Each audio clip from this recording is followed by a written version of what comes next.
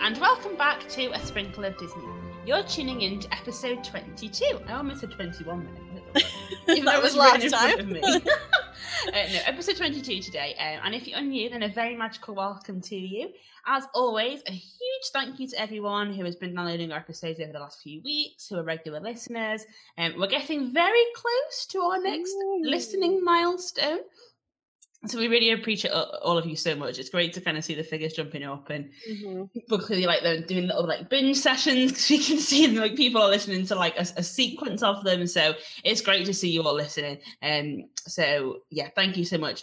Probably by the time by the time we release this, potentially we reached our next milestone. So keep an eye on our Instagram to see updates for that. Very exciting. So if you are listening, and we know that you are. Here's our cheeky plug for a review. Guys, we can see you. We can see there are hundreds of you listening. We have 8 reviews. It's a joke. So if you've already listened, then it would be fab if you go and give us a review. We know that not everyone listens on platforms that allow reviews. Like if Spotify, for example, doesn't have them. If you could take the time and you're an Apple user, we would really appreciate if you could just head to like Apple Podcasts and just like pop a little review on there. You can either write something or you can literally just tap the amount of stars and it takes 2 seconds. It'd be really, really useful for us because it really increases like our visibility on the search criteria on those podcasts, and it just kind of like helps like boost our visibility and kind of bring more people in, and that's always what we want to do. We want to share the different conversation with more people, so that would be fab. So if you enjoy what we do, you enjoy listening to us, we don't want your money, we don't want a kidney. we just want that tiny little review. That would really, really be fab. So thank you very much. If you have already, we know some of you already have. Thank you to the 8 of you lovely who have reviews as well, I must say. They are lovely. So more like that, please. If you hate it as well, feel free to say that as well, so we know, but if you keep listening, I'm going to assume you don't hate what we're doing. You must be here for a reason. And as we said before, feel free to pop episode suggestions in your review as well. I've done that for some podcasts that I listen to. I've put like, I love this, but I'd love to see X, Y, Z as well. So if there's something that you are really passionate about Disney-wise and want to hear us chat about, just pop it in the review or drop us an email as well, which we'll talk about more at the end of the episode. Yeah, so you get the control over the content. I mean, who wouldn't want that, you know? That is true. So, Maybe not everyone's control freaks like us, though. That's true. That is true. So, today is all about Marvel's latest series on Disney Plus, Falcon and the Winter Soldier. Which is a bit of a mouthful to say, actually. It is, actually. It's a bit like WandaVision all over again. But even when you write out, like, the abbreviation, that's not short either. No. That's a wah. Yeah, it doesn't make sense to say it, so I'm like, it's just as bad as the actual name.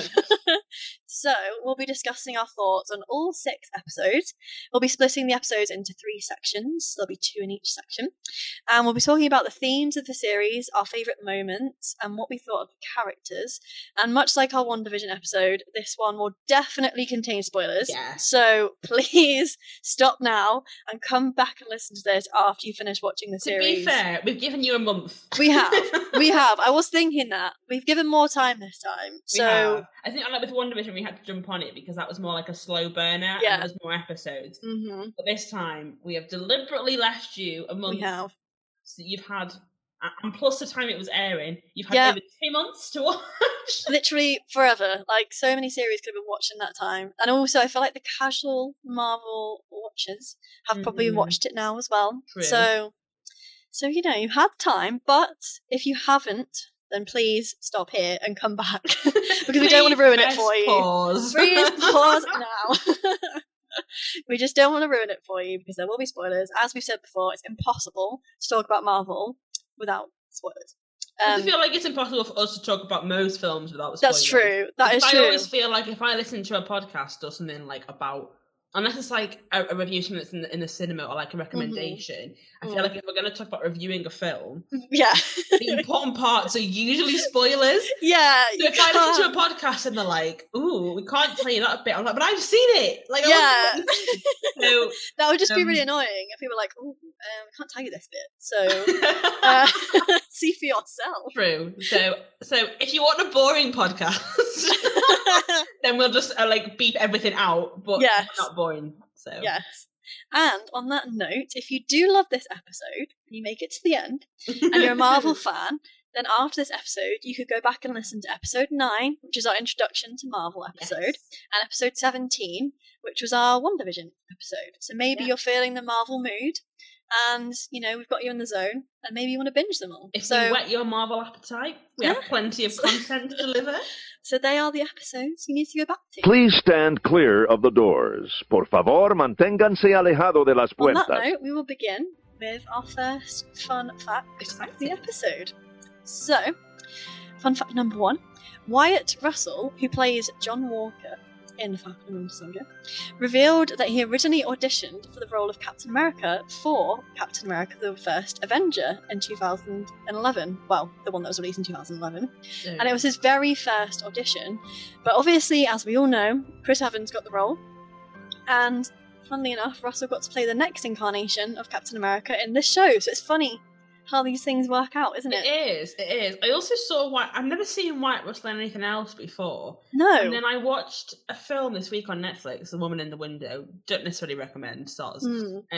But he was in that, and I was like, how is it that I've never seen this guy in anything before? And then it pops up. Yes. Yeah, I mean, I love Chris Evans too much to have ever said like. Yeah, I don't think I love Wyatt Russell as well, which we'll get to in the episode, but I don't think it would have been the same. I think the role he got cast in for this was perfect for him. So yeah, I agree. But I also must have been a bit awkward, like auditioning and then being like, because I wonder if he had to audition for this again or whether he got offered it like straight away. I wonder. Yeah, I can't remember. I was reading about it. Yeah, I feel like he might have had to still audition again for it because it had been a while since that one as well. So it's like how we found out. Here's a cheeky extra Marvel fun fact for you. But of course it's about Thor. Of course it is. Of course. Listen, okay, it's a really good. Here we go. Because Chris Hemsworth auditioned him was originally told no. He was told that he was told no. And then his brother Liam auditioned and almost got the part. But then he was told that he was like a bit too young. So apparently Chris Hemsworth was like, not having that. Like, no way. So then he asked Liam for help with the audition and went back in and then got it. So if you're ever feeling down, Chris Hemsworth almost wasn't Thor. There you go. Yeah. And also Wyatt fun Russell. fact, because you mentioned Thor now. So interesting. I wonder who he's going to mention. Tom Hiddleston auditioned originally to be Thor. But actually, as it happened, he was destined, as we all know, to play Loki. So true. Everything happens for a reason. It happens quite a lot, doesn't it? Like the Friends characters, like auditioned for. Is it like Monica? Is it Courtney Cox auditioned for Rachel? I think didn't she first? So, yes. Yeah. So sometimes we're getting a bit philosophical. We haven't even started the segment. Oh dear. Sometimes. What's for you won't go by you. One of my favourite quotes. And Jenna, if you're listening, Jenna listens quite a bit. She's one of my friends that I met when I worked at Disney. Her mum says that all the time. I feel like I've picked it up. What's for you won't go by you. So I love it. There you go. Very nice. Very motivational. It is. So Chris Hemsworth, if you're listening, and Tom Hiddleston, if you're listening, don't worry, it's fine. And with that, we'll move on to segment 1. So this is where we talk about the background of the show and how it was received, to give you a little bit of context in case maybe if you haven't seen it and are just here for fun and for spoilers, or if you don't know a lot about the background or just need a bit of a reminder, because it obviously was. The launch started over 2 months ago now, so you might need a little refresh. So The Falcon and the Winter Soldier is a mini-series created by Malcolm Spellman for Disney+. It is a Marvel production. It's only the second MCU TV series, although there are other TV series from Marvel. This is like the second one that's officially in canon, phase. And it features the Marvel comic characters Sam Wilson, also known as Falcon, and Bucky Barnes, who we know as the Winter Soldier. And both of these characters are pretty prominent across the MCU. Yes. And like, for example, the Winter Soldier has been in since day one, really, in terms of the chronological timeline. Pretty cool, really, because Bucky is like the longest kind of, although Iron Man was released technically first. Yeah. If you look at the chronological timeline, Bucky has been in it for like the longest now, really, like the longest standing Avenger. Well, yeah. Is he an Avenger? Yeah, he is. By now. And I feel like in Endgame when they're like Avengers Assemble, it's like anyone that's on the screen was like, You all count. Yeah. So the show premiered on Disney Plus exclusively on the 19th of March of this year in 2021 and ran for just 6 episodes until the 23rd of April. It was originally supposed to be released before WandaVision, but then, this thing called COVID happened and everything just got thrown up in the air and it was all a bit of a mess. So it's part of Phase 4 of the MCU, but it now exists after WandaVision in the timeline now. Accident. But it does take place after the events of Avengers Endgame. And I think when you kind of watch it, it makes sense that it kind of happened at the same time, I reckon. Like it does. I feel like we're getting a lot of that from like Phase 4. Is a lot is happening like alongside each other because they all kind of go their separate ways. So it's a nice insight into life after Thanos, basically. Yes. So yes, a plot summary, right? Gee. Dear Lord, help you. This one. I'm gonna just be like brief because you could spend hours on this plot summary. So this picks up the show picks up after Avengers Endgame, as we said, and it follows mainly Sam, who was the Falcon, and Bucky, who was obviously Winter Soldier, and they're obviously both great pals with Captain America. If you haven't seen Endgame, I don't know why you're still listening. No. But spoiler alert for Endgame, so feel free to press forward for a few seconds. So obviously at the end of Endgame, we get that surprise that Captain America is now an old man, and that's one of the big jokes of the series is what actually has happened to Captain America. There's a big joke that he's on the moon, no one really knows where Steve Rogers is. Yeah. So we see that Sam and Bucky, because that was who they were attached to, their whole past few years of their lives have been attached to Steve. And obviously both of them also disappeared in the, spoiler again, blip. Yes. That we see in Infinity War. But they obviously were gone for 5 years. So we see Sam and Bucky trying to pick up their lives after Steve, but also after being gone for 5 years. So initially I think people were quite shocked to see that they went their separate ways.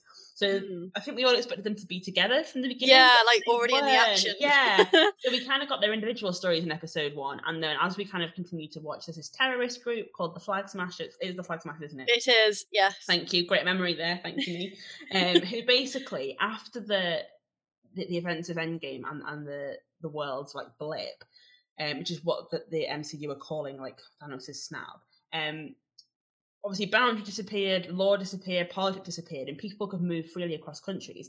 And then once all these governments were reinstated and everyone was brought back, all of a sudden there's more chaos because people are, in inverted commas, not where they're supposed to be. So lots of people are now being treated like refugees and being forced out of the homes they've had for the last 5 years. So this group, they're called a terrorist group. That is a question that we'll look at later. Are they actually a terrorist group?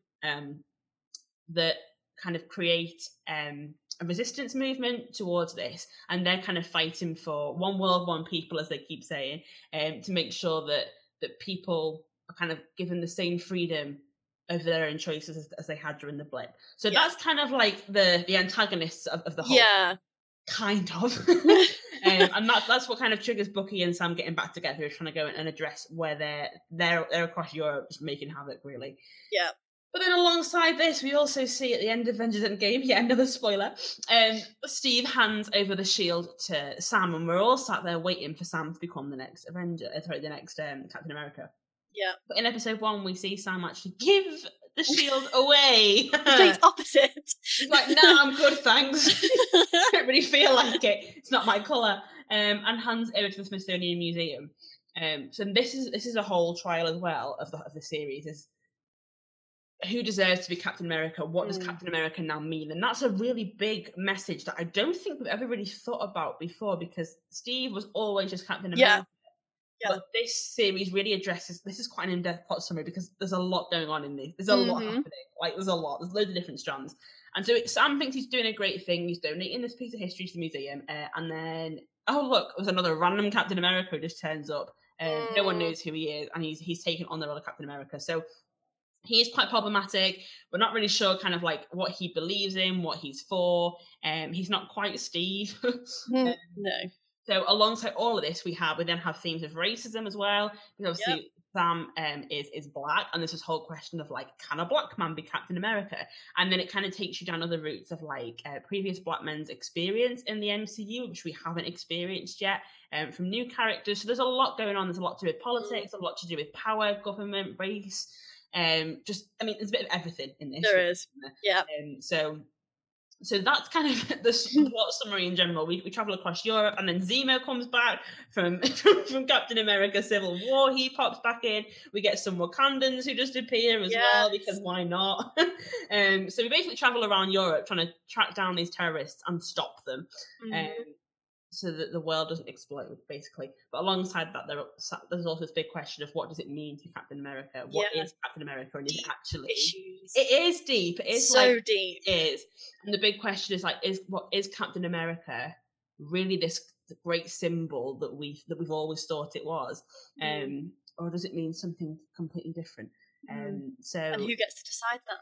Yeah, that's another big question as well, because obviously a lot of the driving forces have gone. So Iron Man's gone. Spoilers. Captain America's gone.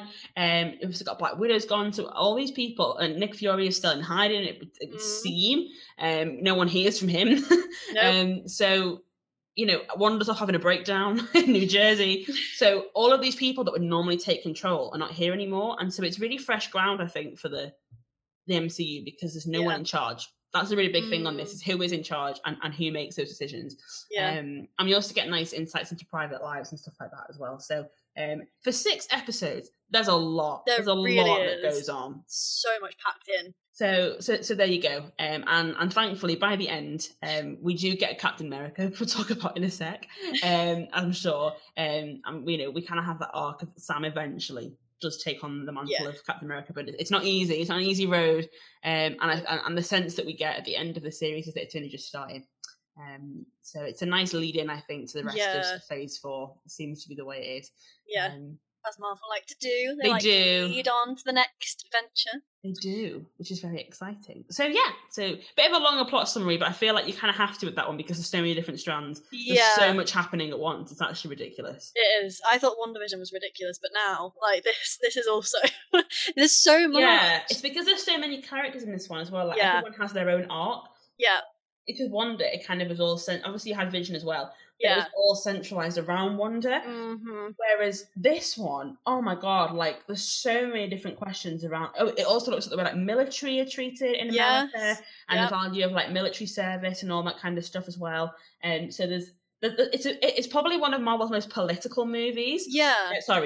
Projects. So it's brave, but I think it definitely pays off. It is but it's just so deep. It is deep. And it also deals with trauma as well, with Bucky, like with his therapy sessions and everything. So that's also another deep part of it, is seeing him heal after his traumatic times. And there's a lot of identity stuff in this as well. I think that's one big thing. All of those elements that we've talked about, I think, tie into identity as the overall show. It's like people realizing that without those initial things that they held on to, whether it was law, politics, friends, the army, whatever it was, those are removed or broken down, people then struggle to know actually who they are and what they stand for.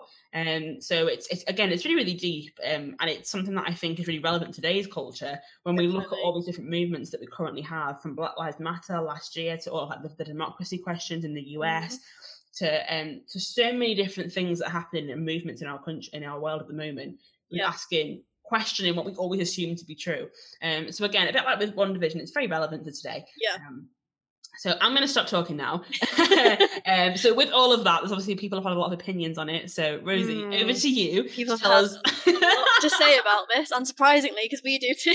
We do as well. So if you could tell us a little bit about the reviews and the reception. We'd love to hear. Well, the interesting thing about this is you can tell from the off that people are excited about this, because the first episode was the most watched series premiere ever for Disney Plus, with 1.7 million households watching the episode in its opening weekend. So it That's surpassed insane. Mandalorian Season 2 Episode 1 and WandaVision Episode 1. So this was the most popular first episode that they've ever had. So you can tell people went into this thinking it's going to be good. They were hyped to see Falcon and the Winter Soldier and see what they were going to do without Cap. So that's like huge. That's a lot of pressure for a series as well. Especially after WandaVision being so well received and so popular. I remember thinking like I'd be quite nervous. Daunting. Like in the Winter Soldier, I'd be like, people are watching. Like people are watching these series. People are valuing them, and people have a lot of opinions about them. Yes. So I think it will be quite scary to go in, especially because it's so different to WandaVision. As well, it's quite intimidating for them, thinking how are we going to be received? But clearly, people were excited. So there was a lot of excitement around it, and it's been praised for bringing the Black experience to the forefront. Because Malcolm Spellman, the creator, as Katie said earlier, actually assembled a nearly all-black writers' room for the series. Oh, amazing! So that's been he was praised for doing that because obviously it brought the Black experience to the forefront, which is unlike most superhero films or TV shows before it as well. So that's quite a new thing, which is great. Like great to see. Yeah, it is. And obviously, as we've said, the series tackles lots of issues with discrimination and things like that. So it's been praised for that, which is great because that is, as we'll talk about, something it definitely does really, really well. However, the pacing of the series was met with quite a lot of criticism from critics because they said that the series potentially would have been better as like a binge watch series rather than being spread across. Because they were saying, like, compared to WandaVision's better like as episodic because it was like cliffhangers at the end. But with this one, people were saying I'd rather have just kind of carried on watching it instead of waiting another week for it because it didn't flow. The story didn't flow as well, which I kind of get. I get, but at the end of the day, like, we're in a world now where binging is a gift. And the reason that we can binge is usually because they're series that aren't new. If you look at most TV series on the television, you have to wait a week to see the next one. And Disney Plus have to do what they can, to keep people, to get new people signed on. Like it's, Plus, I feel like it creates a bigger buzz around it because every Friday you're like, it's Marvel Day. I do like that aspect of it, and you kind of think of it through the week, like, oh, I wonder what's going to happen. And you get like a really nice sense of community because you know that every other Marvel fan is watching it on the same day, which is really nice. So and like seeing new posts on social media and all that kind of stuff, I think it creates for the Marvel community. I think it does. It's annoying when you have to wait on a cliffhanger. It's nice because it does feel more like a group watch. On your own. No, definitely, because I think like, if it was out to binge, you wouldn't get that kind of sense of like everyone's following it like constantly, and because people like posted about it on Instagram, Twitter, like every week, and I enjoyed like seeing what people's thoughts were. So it's quite nice because then you can assess the episodes individually as well, which I think is quite nice because otherwise things can blur into one thing. So yeah, that's interesting. But this series has already won awards. I know. Well, which is great. So you may have seen that the MTV Movie Awards happened last week, I think it was, and Marvel did rather well with just that. A little bit. Basically just cleaned up all the awards, And so actually Sebastian Stan and Anthony Mackie won the award for Best On-Screen Duo. That makes sense. That's impressive. That's great. And Anthony Mackie also won the award for Best Hero, which makes sense. Very given the ending. So that's great though. Like already they've got awards for that series, and it's only just finished, really, like a month ago. So already got some awards. It'll be interesting to see if it gets any more, because I read somewhere that Malcolm Spellman was potentially going to try and put it forward for the Emmys, but in like a specific category for it. Yeah, I've seen this because that's what people are kind of speculating for, because they're putting WandaVision forward as a limited series. Yes. But for Falcon and Winter Soldier, they're putting it as like a drama. That's it, yeah. So people are speculating, well, first of all, it means they're not going to be competing for the same awards, which makes sense. Yes, but people are also speculating that it means there might be like a second series coming because it's not being put as a limited series. So they might just be being tactful and not cannibalizing each other's awards. But people got quite excited when they saw those submissions. So hopefully I think they both deserve some form of Emmy because they're both definitely incredible. And the acting was absolutely incredible from the leads and all the other characters as well. Like, amazing. So obviously, reception there, very popular because that was a what's the word? Audience voted award. So Yeah. So then looking at scores, so on IMDb, it's got 7.5 out of 10. Quite impressive. Which is impressive compared to WandaVision. So WandaVision had 8.1. Obviously, it's been out longer, so you do have to obviously take that into account. So they're on very like similar sort of areas in terms of scores. And then Rotten Tomatoes, the critics gave it 88%. That's really high, which is interesting. And then the audience gave it 72%, which is interesting because that's quite a big. I think that's quite a big difference between 88 and 72. Yeah. So. Yeah. But the reviews that we'll go through in a minute will maybe show you why. But WandaVision, again, just to compare, is at 92%. I think WandaVision was just so like new and different as well. We hadn't seen that before. So I think, and it was revolutionary, it was really experimental, and those seem to do like better from a critic point of view because it's new. So I'd expect that, to be fair. Yeah. And then Metacritic is very similar. Critics are giving it 74%. The audience give it 59%. That's low. That's very really low. So again, it is obviously still new though, so it takes time for scores to materialise properly. So take it with a pinch of salt for now. Yes. It may go up, it may go down. But then looking specifically at reviews, so I thought we'd start with critics' reviews this time. And so Matt Perslow from IGN said that The Falcon and the Winter Soldier is an earnest, thoughtful and politically charged story that skillfully explores issues of racism, duty and legacy in a manner perfectly attuned to the style of the Marvel Cinematic Universe. Mm-hmm. It's very eloquent, that is beautifully written. It is. It really is. They're good at their job. They are. Well done, Matt. Impressive. But yeah, obviously we agree with that because that's exactly what you said. They explored. So I need to like check these reviews before I do and just steal their words and then be like, oh, like they've copied me and my elegant plagiarism. And then we've got Zaki Hassan from the San Francisco Chronicle, and they said a fascinating look at the inner lives of these heroes, one that simply wasn't on offer in the films. Which, because you don't get to see as in-depth like stories of these characters in the films. It's nice to see more about their I think I lives. texted you in the first one, and I was like, we've heard more from Sam and Bucky in this last hour than we have in the last 10 years. Yeah, I remember that. It's so true, because I was like, wow, like, because we're seeing so much of like Bucky speaking, and I was like, this we haven't seen this. No, it was so nice to see what they're like. And actually, because they were separate as well in the beginning, it made it even nicer because it kind of showed like what they were like on their own as well. So, especially from Bucky's perspective, because if you think he was blipped in Endgame, so we only saw him like very briefly. Yeah, he was blipped in Infinity War, so we barely saw him like. Part of like the solution at the end, and he was in Wakanda, so he wasn't in the initial startup section. He just turned up with a gun. Yeah, classic Bucky. So we haven't actually seen him since Civil War. Like in those post-credit scenes. So it's been a while since we've seen from Sebastian Stan, to be fair. So it was nice to see so much of their characters and to see like their families and their insights and all those different things. Which, as Zaki says there, like you can't do that in a film because you have to follow a plot. So I agree. I think it was lovely to see more of them as a character, especially because they've been side characters for years. It was lovely to see their characters fleshed out. It was great. I love that. It's one of the real benefits, I think, of a Marvel TV series. Definitely, because obviously we got that with Wanda and Vision as well, which it was great. Like, it's just so nice to see, because we want to see these characters. Yeah. So it's just nice that they're not second to the main character, like they are the main character or main characters.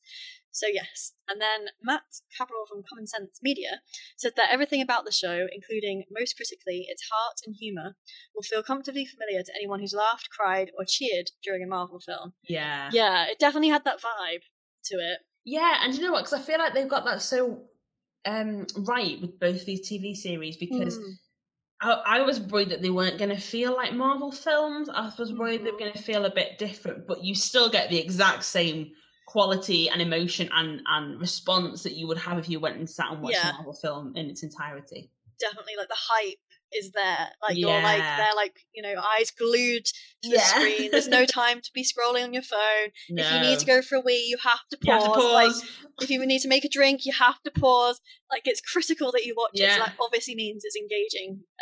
So yeah, that's critics ones. But the viewers ones.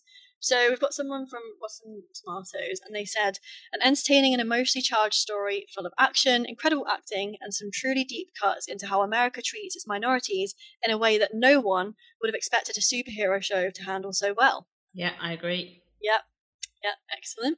Very much agree with that one. And then another Rotten Tomatoes user said, notable performances from all the actors, as well as in-depth commentaries on racism in America, trauma, and what it means to be a symbol for a better tomorrow. Ooh, lovely.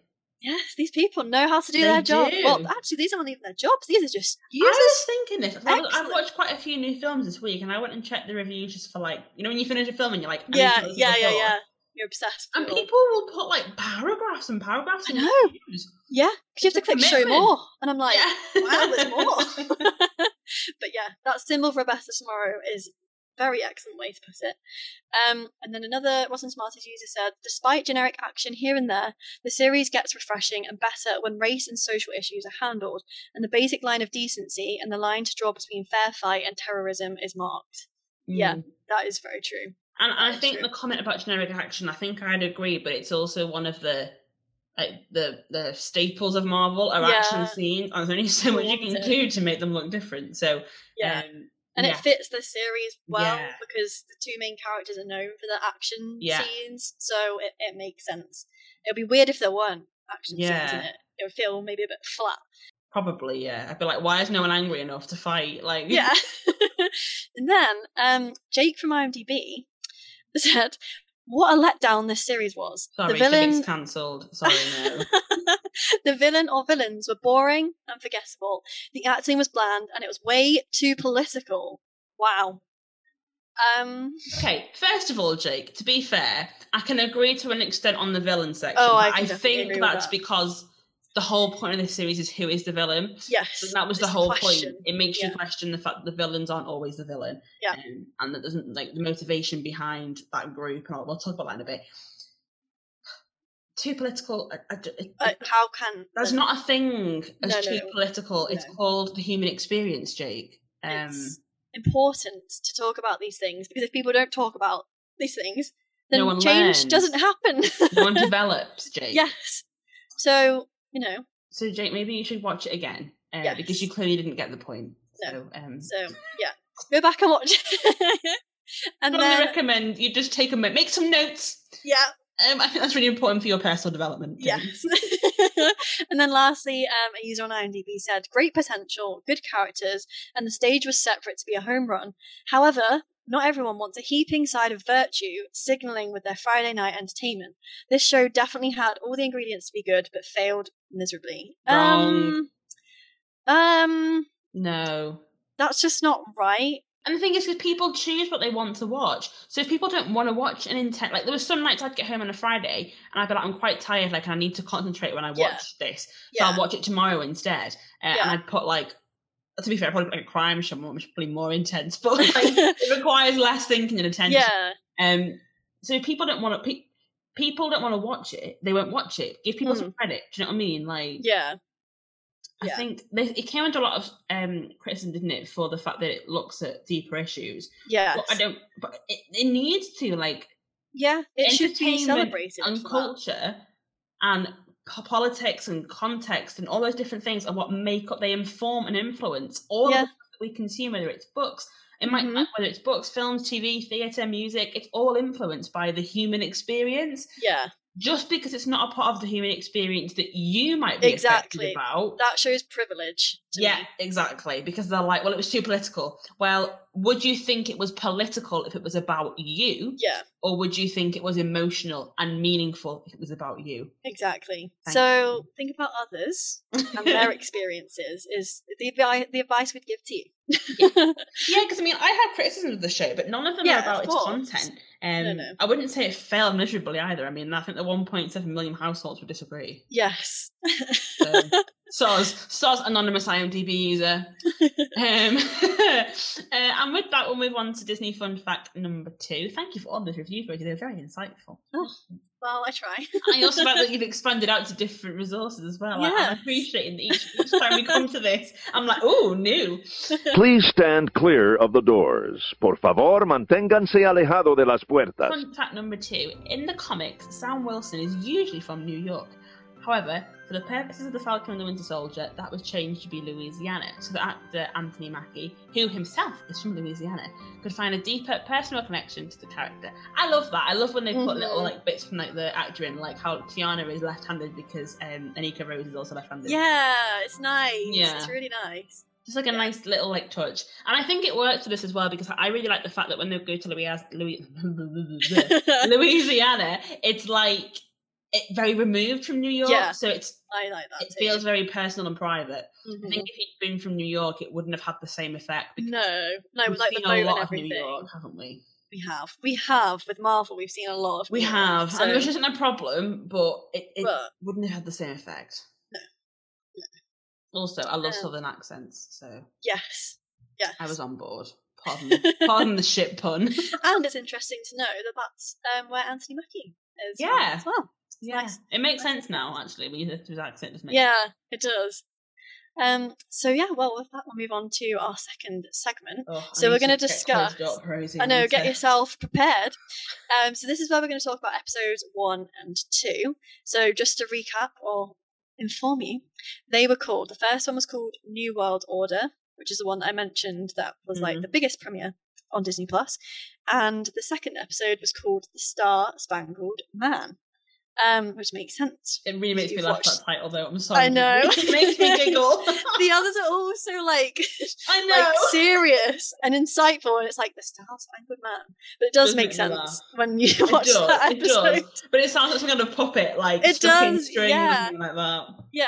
So these episodes show us what Sam and Bucky have been up to since Endgame, and it also sets the scene in terms of how the world has changed during the blip. We see the chaos, as we saw with WandaVision as well, and we are also introduced to a terrorist group. That's what they're called. They're referred to. Yes, and the legacy and the future of Captain America is heavily looked at in these episodes as well. But though they are more kind of introductory episodes, we are introduced to a lot of characters in these episodes. A lot. Like, you have to keep your eyes on the screen. To be honest, honestly, there was a lot going on. The amount of characters that we are introduced to in these 2 episodes is crazy, and the amount that happens as well. You know? I think I'd argue that is one of the show's weaknesses, to be fair. There's a lot of people in it that don't need to be in it. There's a bit too much going on sometimes, and it's, so I agree. So, are you ready? Because I am you're ready. You're up first. I'm ready. Definitely didn't do this on purpose at all. Always do this to me. I always need time. Okay, so, what were your thoughts on these 2 episodes? Like a little overall. Well, I feel like it's important to preface this with the fact that I was excited for this show, but it wasn't like dying for it to launch. Yeah. I was more excited for WandaVision than I was for this. Yeah. But I think that's because I hadn't watched, I think I said this to you, Rosie, a few weeks ago. I'd only really seen the Captain America films like once or twice. Yeah. And it was like a year or 2 ago I watched them. So I wasn't really as invested with this story, I don't think. Whereas I loved, I've said Wanda and Vision a lot more in the recent Marvel films I've seen a lot more of. So I feel like that's maybe why. And I feel like because a lot of the promo for me didn't, as we all know, I'm a story girl. And it didn't really give me a lot in terms of story. No. So in terms of anticipation, I was a bit like, I'm excited. It's a Marvel thing. I'm excited, but I don't really know what the story is going to be like. Is it going to be as gripping as WandaVision, etc.? But I was really, really impressed. As soon as it started, like, I loved the fact that New World Order episode 1 just took a real deep dive into their characters, because we know, again, I love a character. So I love looking at like their backgrounds. I love meeting Sam's family and Sam's sister and like his nieces and nephews, and also just kind of seeing more of an impact of the blip. So when she talks about the fact that she's like, it's all great that you're here, but you were gone for 5 years. I know it's not your fault, but I have to do it on my own, and that doesn't change the fact that you weren't here like by accident. Doesn't change the fact that I've suffered for the last 5 years. So I loved that kind of realistic insight, which is again the thing that I loved from WandaVision with Monica in the hospital, and seeing normal people who aren't superheroes embedded into this world is something that we don't really get to see. They're normally running around screaming and getting thrown into buildings or whatever. So like we don't normally get to see a lot of the rawness of real people. So I loved that episode 1 gave an insight into that. I was initially disappointed that Sam and Bucky were separate. I was like, this is not. I was like, we only have 6 episodes, people. I know. I was like, get we on with need it. to get going. But to be fair, like I enjoyed that separate those separate paths. Yeah. I think it was important as well to show that they were separate. It was. One big thing that's hit me about all of the stuff that's come after Endgame is how alone everybody has been. Mm-hmm. Like, yeah. The fact that, like, obviously Wanda was on her own. I'm pretty sure I haven't seen the latest Spider-Man, which I know is still bad on me, but it's so because bad. I was going to pay to watch it, and then they were like, it's coming to Disney Plus. I was like, well, I'm going to wait then, aren't I? Yeah. But I'm from the sense that I got from that, he's quite alone as well. Like, it's about his identity and what he does after Endgame and stuff. Obviously we had Wanda was the same. So, and then with this, you get the real sense from Bucky in particular that he is really alone, doesn't really have anyone.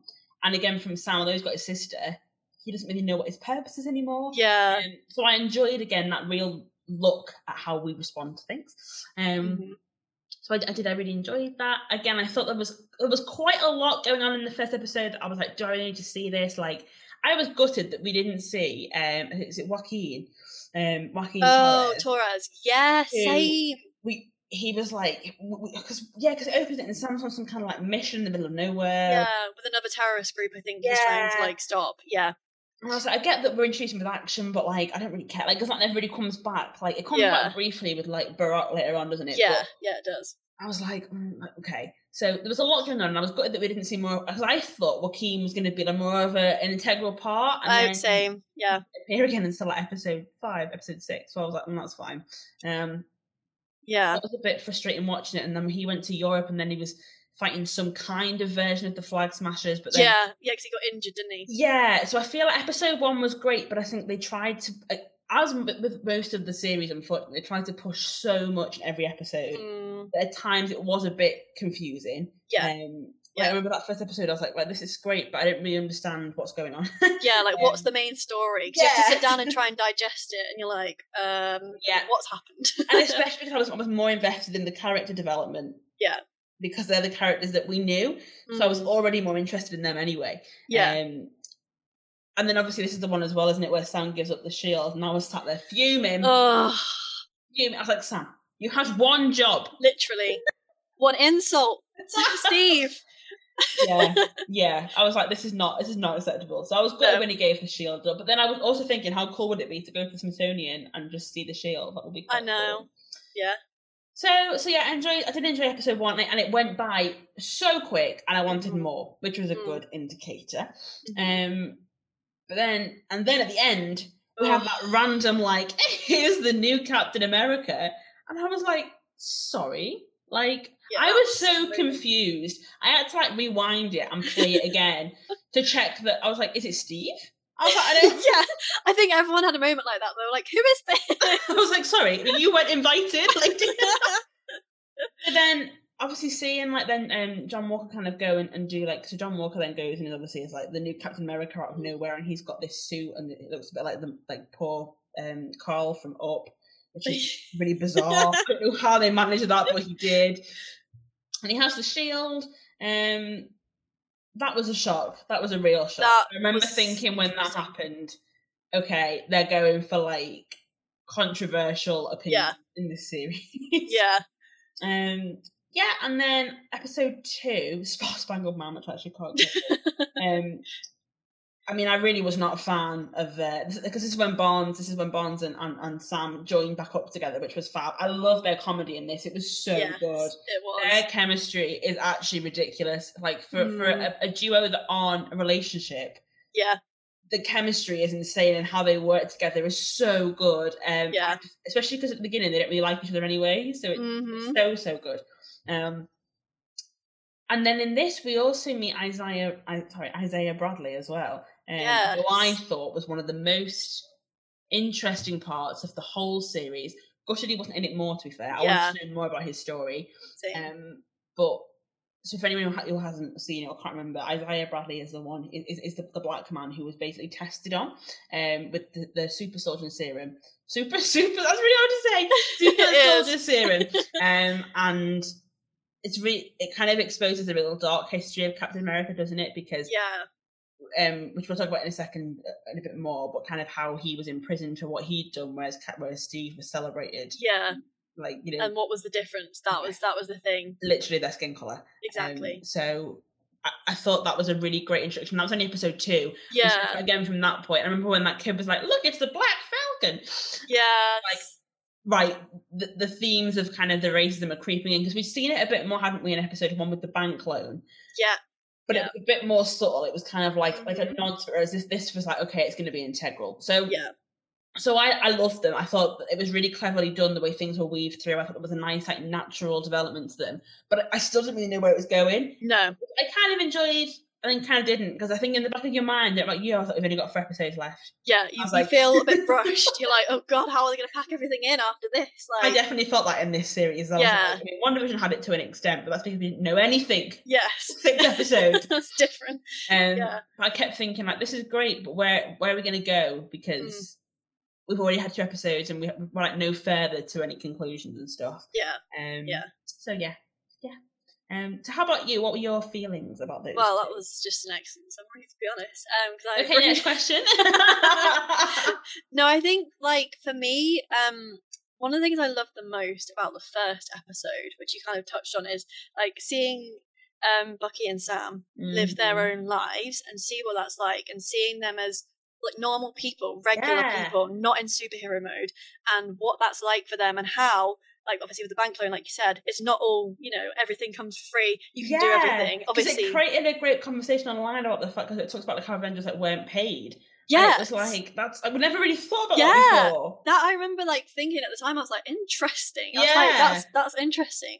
But also, I love the fact that obviously Bucky has to have the therapy sessions because they're government mandated. Oh, that was so funny. However, I love it because I love how it shows that a superhero can be vulnerable and can suffer and can struggle. Like, obviously he went through a traumatic experience because he was literally brainwashed. Yeah. But like, superheroes aren't invincible. Like, they don't just kind of take those things under the chin. They still have to recover like a normal human being. And it was funny watching it as well, like, not like a ha-ha way, but it was funny because he's just so funny to watch when she's asking him a question, he's like, nah. Yeah. But, like, you're right, and in the fact that it wasn't like a traditional therapy session. When you watch therapy normally on TV, it's either like some posh woman normally, talking about like how her like middle class life is, which it can be difficult. I'm not saying it's not. No, but very willing and open to talk about it. Yeah. Or you have like the classic teenager who's like, I don't do therapy. Yeah. 5 minutes of spilling their lungs. Yeah. About their life. So I thought it was quite a unique approach to therapy, and the fact that it showed it a bit more realistic and how uncomfortable it can be as well. Yeah, and I like that because I just think it's nice to see that it doesn't matter who you are. Yeah. Everyone has a struggle, even superheroes. And I know this isn't necessarily a series for children, but like, I think it's a good message to have for a superhero genre, is that everyone has struggles, everyone suffers, people don't just come back from these issues that they've had. So I like that. I thought that was very important from like a mental well-being perspective. Yeah. I think they did that very well, especially as I know obviously it's government mandated therapy, but I like the fact that it normalized therapy as well as a way to talk through your problems, because obviously in the beginning, like you said, he was reluctant, but then he does open up and we find out more and more. So I really love that, and I think I do agree that I think I wanted to see them both together at the beginning to be like the big opening, but also at the same time I liked having them separate because then we got to see those separate things. I also like that we kind of got the info that Bucky had been exonerated, and the fact that we kind of got all the political stuff that followed Endgame, all the legalities about who'd been like pardoned and all that kind of stuff. It was nice that they put the effort in to explain that to us, like, know that they did some bad things, but it's okay, like because it's not immediately obvious like exactly what's happening to the Endgame, because you don't get like a summary, so like you need that information to know where you're at with everyone. So I agree, and I think that's one of the benefits of the MCU as well, because we normally don't get a follow-up. We normally have to assume, or we just never see the characters again, so it's so different to see them like after this massive battle eating sushi. Like, it's such an MCU thing. That's so true. So I thought it was a really good opening episode. Like, I wasn't like kind of like hyped to the extent I was with WandaVision, because I was so curious of WandaVision. Because it was, obviously we've said it was unique, so obviously it's different. And we also got 2 at the same time for WandaVision. We did. We were treated. That is true. For this one, I was like, okay. I'm like wondering where this is going.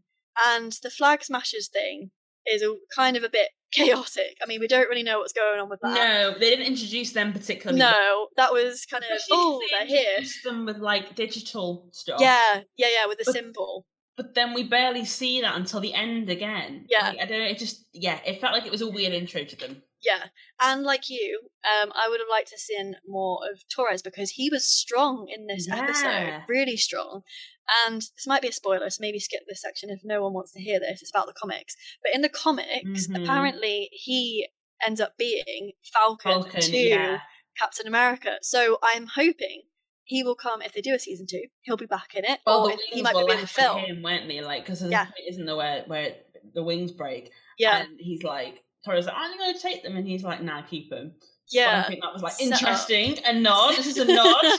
So there's hope because he was really, really good. Yeah, and I don't see why they'd have brought him back later on if they were going to keep him in. Doesn't make sense. So yeah, I like the fact we've been introduced to him. I just hope we see more of him. I loved seeing Sam's sister. I loved that. Yeah, I loved Sarah. She was great. She's so great. She's so funny. She's so real. So real. With her kids as well, like trying to manage the family boat. A real woman, like in the MCU, business. Is this a joke? Yeah, I know, right? So yeah, I love that. And I have to say, the moment the new Captain America walked out, I was literally like, what is going on? I was aghast. Literally, yeah. That was the word. I started my mouth open, like, sorry. I was looking at his face and I was like, sorry, who are you? Like, am I supposed to know who you are? That was what I thought, because he had his helmet on. You could only I was like, am I supposed to know who this is? Yeah. Like, exactly, because then you think you've missed something. So then I went back and I was like, did the same.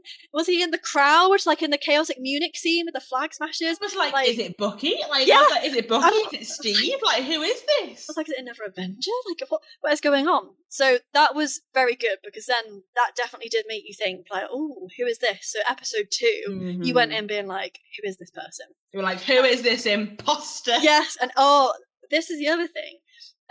Everyone like online was like, who is this person? Yeah. They're like, he's not Captain America, he's not my Captain America, which I love because it just shows how much people love Marvel and they're so passionate. I bet you Chris Evans was sat at home like, yeah. It must have been so satisfying to watch. Yeah. But episode 2 is interesting because obviously we see Steve. Steve? Who's Steve? We don't see Steve. Apologies. We see John.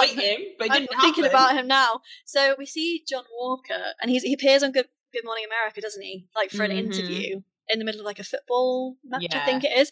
Yeah, and so like we get to hear from him how he like has a desire to live up to Steve. Like he wants to be like the new Captain America, and obviously we're all there like we're not convinced. Sorry, pal. You're not it. And we're all there like, where's this going? Because this is he's a fraud. Like, no. Well, yeah, we were all confused because it was like the entirety of America was like, woo, Captain America. And I was like, how can you forget Steve so soon? And because he was like government elected as well. Yeah, it was like, weird. It was just a bit like, oh, I see. Like, the shield's been handed in and now you just pick someone. Okay, cool. Like, fine. I'm sure it definitely had the desired effect, didn't it? Definitely. People were livid and angry to the point where people were sending like death threats to poor Wyatt Russell. Like, he had to delete social media because he was getting death. And I was like, come on, people, like, it's not real. No, and it just shows, which we'll talk about in a bit, is how good of an actor he is. Yeah. Like, he was so good. I hated his face. I'm sorry, Wyatt. Exactly. Every time he came on screen, I was like, ugh. Yeah, and I was like, this means he's a good actor, though. Like, if I'm annoyed and infuriated, that's what I want from that sort of character, like an antagonistic kind of character. So yeah, I thought that was interesting. Yeah. And yes, like you said, the Isaiah Bradley section was amazing. So out of nowhere. It was. But like you said, it flowed so well. It was like, it was very natural in the episode. And it was just very interesting because that was brand new information to us as well. Yeah. And obviously introduces the discussion about race, which is obviously super important. Yeah, and especially because I think by this point you think you know everything about the MCU and like Captain America's story. And then again, it's that highlighting of the fact that we only know what we've been told. Exactly, and it's so clever that they did that because they were kind of illustrating that point by doing that to you. I thought that was so clever. Yeah, that is very true. So yeah, and we see a bit more action in episode 2 as well, because Bucky and Sam try and stop the Flag Smashers stealing that shipment of medicine, but it all goes a bit wrong because they then realise the Flag Smashers are super human. And it's a disaster, and because they're not exactly on the best terms, but both of them are they're not really working together as like a duo at this point. Yeah. So it's all a bit of a disaster. And then John Walker and Lamar, I think his name is, turn up. And Battlestar, I think. Battlestar is name. Dreadful. Yes, correct. And they try and help, but still the Flag Smashers escape. It's all a shambles. Was that like the lorry fight? It was. That really stressed me out. It was chaotic. Fight. It was. I was like, Steve would have had this sorted. Yeah, I know. I was like, come on, people. Get it together. But that was interesting because I think that's a nice point, like a reference point to show how Bucky and Sam were not on the same page at the beginning. So it's nice to look back at that from when you also had that great moment in that as well, where Bucky catches the shield, and reluctantly gives it back to John Walker, like flings it at him. Yeah, that was so good. I also know that in that section they had obviously we're introduced to Carly, aren't we? Who is technically the leader of the Flag Smashers, and we find her at the back of a van. It's Bucky assumes the poor girl's being like human trafficked. Whacks him out the van. I thought that was so clever as well, because again, it's all about subverting your expectations and not just by its cover and all that kind of stuff. Exactly, and also another thing is that in the comics, Carly is actually a man. Oh, really? So her character is actually male. Yeah, so they chose to make her a woman. So thank you, Marvel, for that. Just showing about the acting, isn't it? I was going to say, I might not like who you chose, but I applaud your move. Nice try. Maybe next time just cast someone who's got a bit more.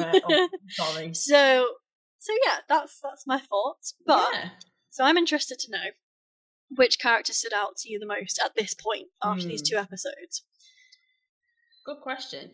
For me, I think it was I've never really identified with Sam particularly much. I think he's always been quite a quiet character. He was always just because even in the first time that he appeared in Captain America: The Winter Soldier, you don't really get to know a lot about him. No, it's always quite private, Steve, and it's always sarcastic comments which are funny. You don't know a lot about him. So I really enjoyed how much screen time he got. I loved that. I loved the extension of his family, the extension of his world, the questioning on his family and the whole thing around has he run out on them and all that kind of stuff, and how attached he was to his family. Which was interesting because he was never ready home. He'd been in the war and stuff like that. So I loved seeing that community, that particularly the black community within that fishing village was amazing to just see that on the screen. So good, it was so well done. Felt very natural with all the people who knew each other. I loved that. So I definitely felt more attached to Sam than I had done throughout the entire rest of the MCU, because he never had his own arc. He was just there and he flew and it was cool. He had wings. Helped everyone out. So I really loved that. Again, I really I've always Bucky's been a hard one for me because I've always loved Bucky, but I've always kind of just loved Sebastian Stan in general. So I've always associated him with Sebastian Stan, and that was because again, it's hard, I think, with the Winter Soldier because he has a character arc, but it's so distant across all the films, and he has very little control over it. It's all about other people and how they react to it. So about how Steve reacted to it, about how Steve saved him, about how Iron Man reacted to him killing his parents, all those different things, about how other people reacted. So we never really got a real insight to Bucky himself. So I loved seeing that. I loved seeing him as a person, because let's be honest, apart from the beginning of the first Avenger, we don't really know who he is. No, we don't. We just know him as Steve's friend, bestie. Yeah, as much people love him, when you actually look at the films that he's in, he barely talks. Yeah, he's not himself for most of them. He's not. So I loved seeing Sebastian Stan get a chance to shine as well, because he's such a good actor. I've seen him in loads of other stuff, and I love him. Yeah, so seeing more from him was amazing. Yeah. Other characters that stood out. I also appreciated the fact again that Lamar was black again. Yeah, because it wasn't really discussed as much, and I think what was great was that it didn't. This series could easily have fallen into oh look, we've got a black superhero, so that's fine, we're diverse. they didn't do that, and I thought that was really great that the cast went beyond just having Sam, because that could have become like, look at our token like black person. Yeah, like, no, definitely. Which some shows do, and it's obvious. I watched a show last night that had like one black kid in a group of people, but he didn't have any lines, and it was quite clear that like his character hadn't been developed, and he was there for like a diversity tick, and that's even worse because you're using someone for like a diversity tick box. So I loved that there was that kind of. I wish we'd seen more of Lamar. To be honest, I thought he was a really interesting character. He was, Who else was there? Obviously Sarah. I loved Sarah. Yes. I thought Sarah was amazing. I hope we see more of her because I loved her. Yeah. I loved like her kids, the way she behaved, the way she spoke to Sam. She's so sassy. I love her. I love her. So yeah, Carly stood out for all the wrong reasons. That was probably later on, to be fair. I feel like we didn't really have a chance to kind of get to know her properly. Yeah. The first two episodes are mainly about those two, aren't they, really? That's true, yeah. And then also, can we just mention the fact that Don Cheadle was randomly in the first episode for like 2 minutes? I know. Why? I was so confused. More? I was like, why is he in this? Yeah, because like I understand like he was there for the whole SHIELD thing because it was like a government thing. But like if you're gonna put him in, I feel like he should have been in it more. Like don't just drop him in. And then... Especially because Sam gets into so much trouble as we go throughout it. Yeah. Like, both of them get into trouble and like get into situations, and they both pop back to New York quite a bit. Sorry, to Washington DC quite a bit. So I was like, he was literally in it for 2 seconds right at the beginning. And I was like, interesting. So War Machine is going to be part of this crew then. And then that's what people never thought. Heard from him again. People were excited because they're like, yes, like there's another character in this we know, and another character who is also often sidelined. So like, it would have been interesting. I know he's going to get his own series. Is he? Yeah, I can't remember what it's called. It's one about like Tony's suits. It's about like I think it might be like armor. Oh, interesting. Wars or something like that. That sounds about right. Yeah. Yeah, I think it's that. So great, but also if you're going to put someone in it, don't just put them in for 2 seconds. I'd have been well offended if they like asked me to go on for 2 seconds and never asked me back. It was really weird. Yeah. Especially because I was like, so where does he stand now? Is he still part? He spied the government, didn't he? So I had loads of questions about his appearance. Exactly. It was and he was just there, like in and out in a flash. And that was it. It was like, really strange. Yeah. So questionable choice there, to be honest. It was nice to see him, but I was like, what's your purpose? So that was me. How about you? Yeah, pretty much the same. I think the thing is, obviously, like you said, it was mostly about the main characters at this point. However, I really, really, really thought that John Walker, like, I know you're supposed to hate him, and that's the whole point. I thought he was incredible, like, the acting for his character. I was so convinced that he was a fraud, that he shouldn't be Captain America. I was so angry that it wasn't... It's funny though, you know, because I wasn't at the beginning, like, he was still a div. But, you know, in that first, like, scene in the changing room, where he was like, I just want to do it right, like, and you found out, like, he's a military guy, like, he's been, like, the top of his, like, group for, like, years, and he's got all these awards and all this kind of stuff. Yeah. I was like, do you know what? This guy has had, like, you know, an unfair rap. It's not his fault. He's been asked to be Captain America. Like, would anyone say no to that? Probably not. So no. Like, you know what? Like, it's not on. You know. He proved me wrong, didn't he? Well, he did. He certainly did, because he's so arrogant. Oh, the thing is, he reminds me of someone that I know that I really don't like. So it made it even worse. But like every time he came on the screen, I saw this other person as well. It was like double the hatred. Yeah.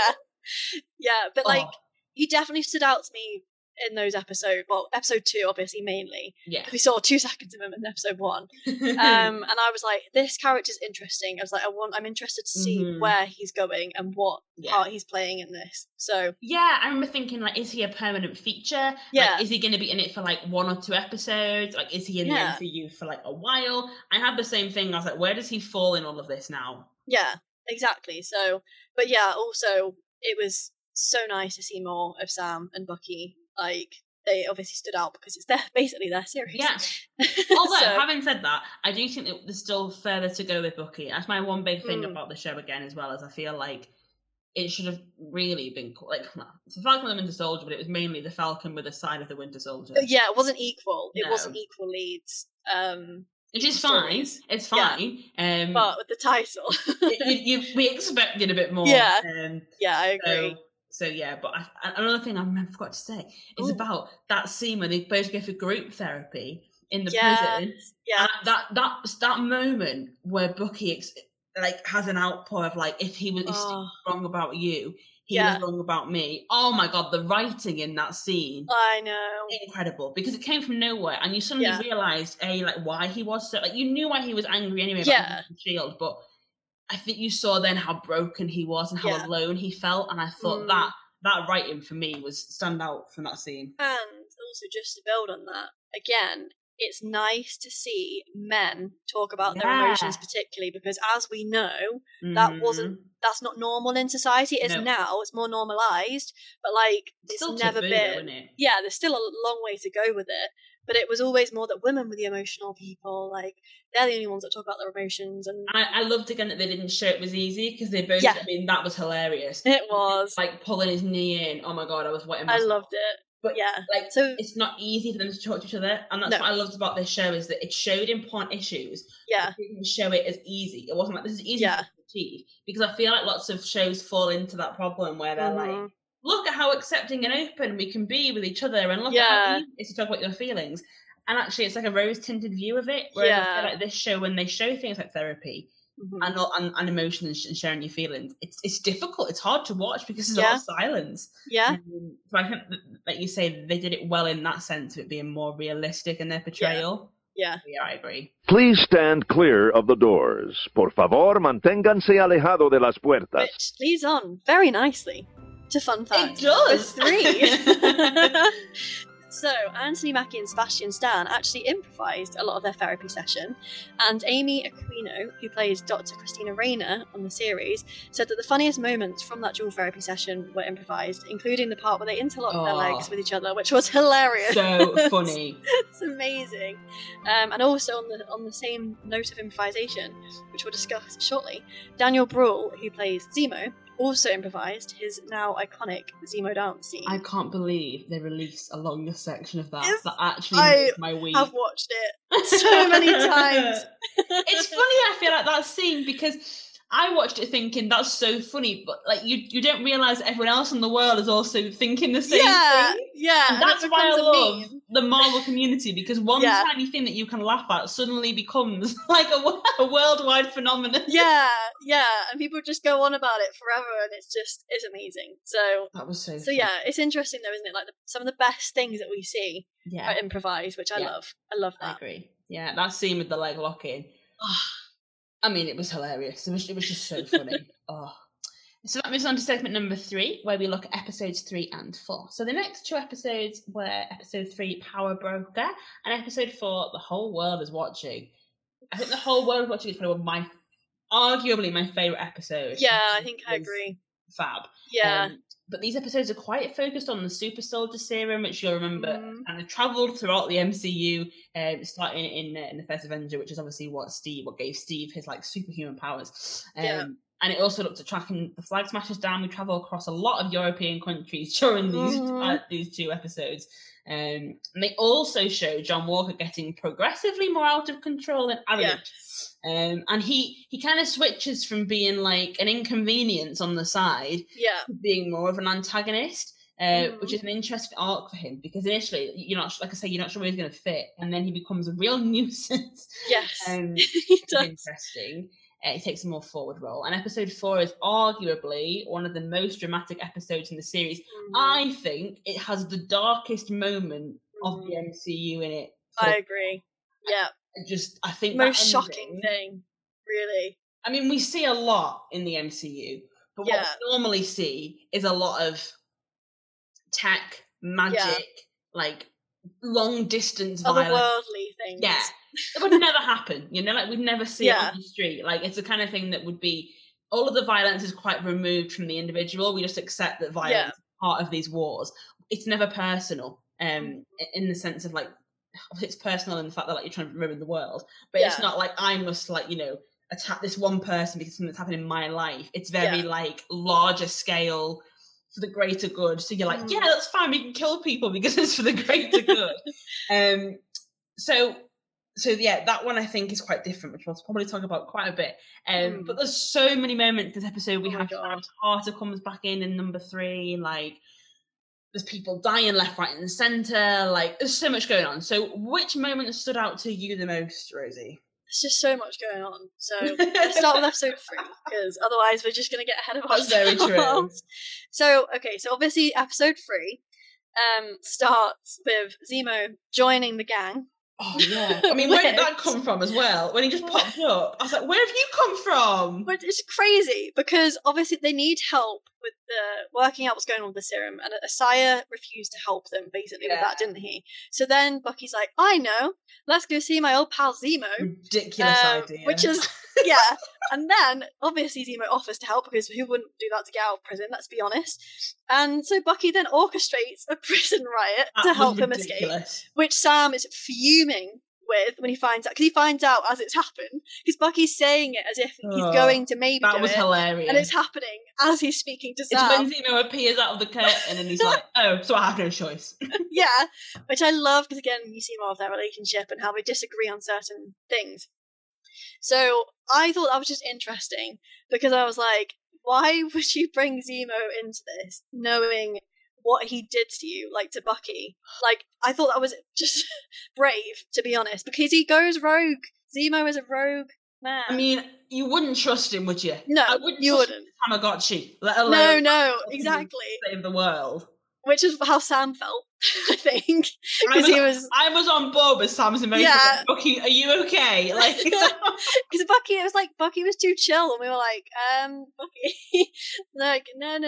So yeah, like, obviously that's where it starts, and then we go to Madripoor, which is a completely fictional place, doesn't exist in the real world. Like Pirates of the Caribbean-esque. Yeah. We'd be like, let's go to Tortuga. That's how it felt. And it's basically a criminal sanctuary, like, island civilization, isn't it? Yeah, and it's run by, we find out, the mysterious power broker. Ooh.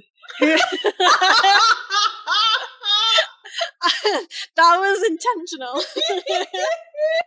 Because we'll get to this, but wow. That's really tickled me. Oh, I'm glad it made you laugh. The thing is, none of you could see him move closer to the microphone. It was so dramatic. So, because it's revealed that the power broker has hired a former Hydra scientist, I guess? Yeah. Dr. Nagel, I think, is the name. They always have bizarre names, don't they? They do. And he was hired to recreate the super soldier serum, which is how we find out Carly and co have the serum. Yeah. And, where they got it from.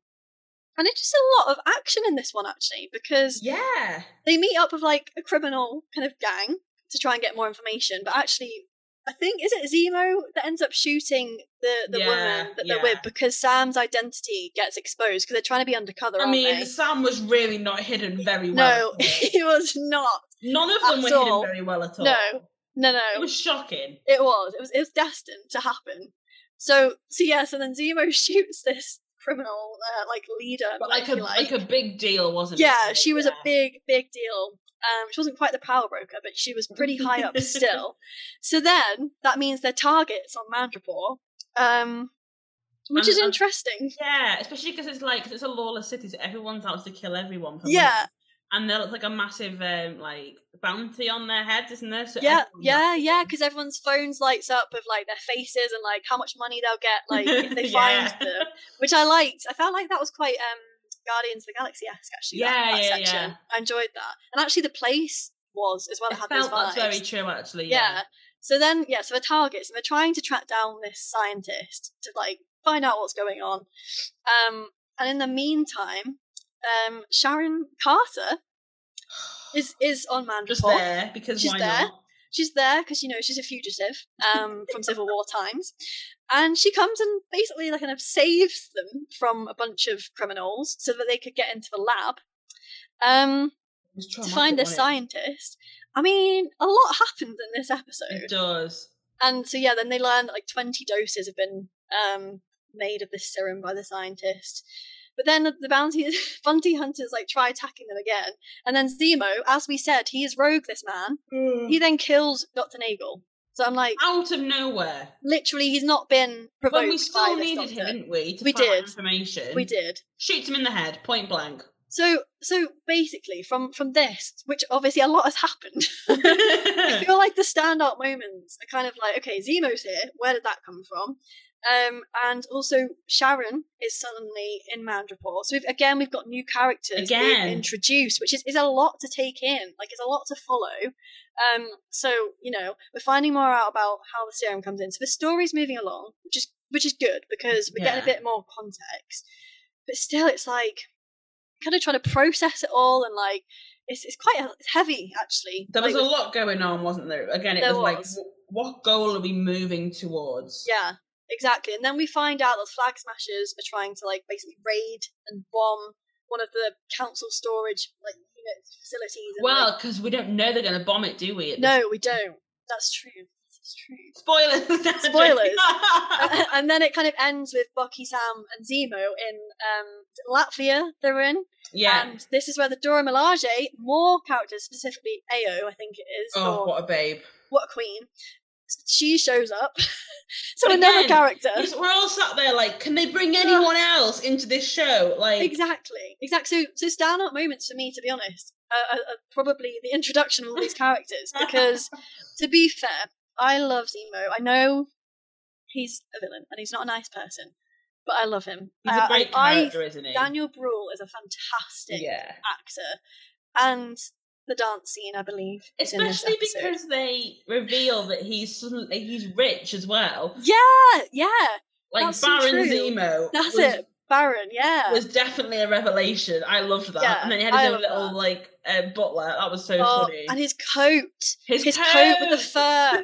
What a vibe. And then when he dances in the club or whatever it is, when they with Sharon. Oh my god. I want to go to that nightclub. It looked so much fun. But it was just his dance moves, you know. It was so funny. It was a vibe. So, yeah, a lot happens. Yeah. In this. But you're also still kind of there, like, we don't completely know what we're I was like, where am I? Why am I here? Yeah. So I feel like, because there's a lot coming in episode 4, we should ask you what your standout moments were in episode 3 first. Because otherwise, episode 4 is going to get... Right, this is very true. Okay, yeah, so... you go.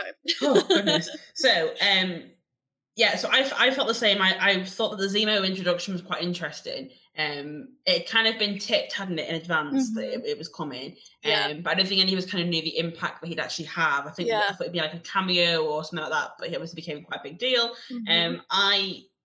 I must admit, the beginning of that whole prison escape, I was like, I am questioning all your choices. Yes.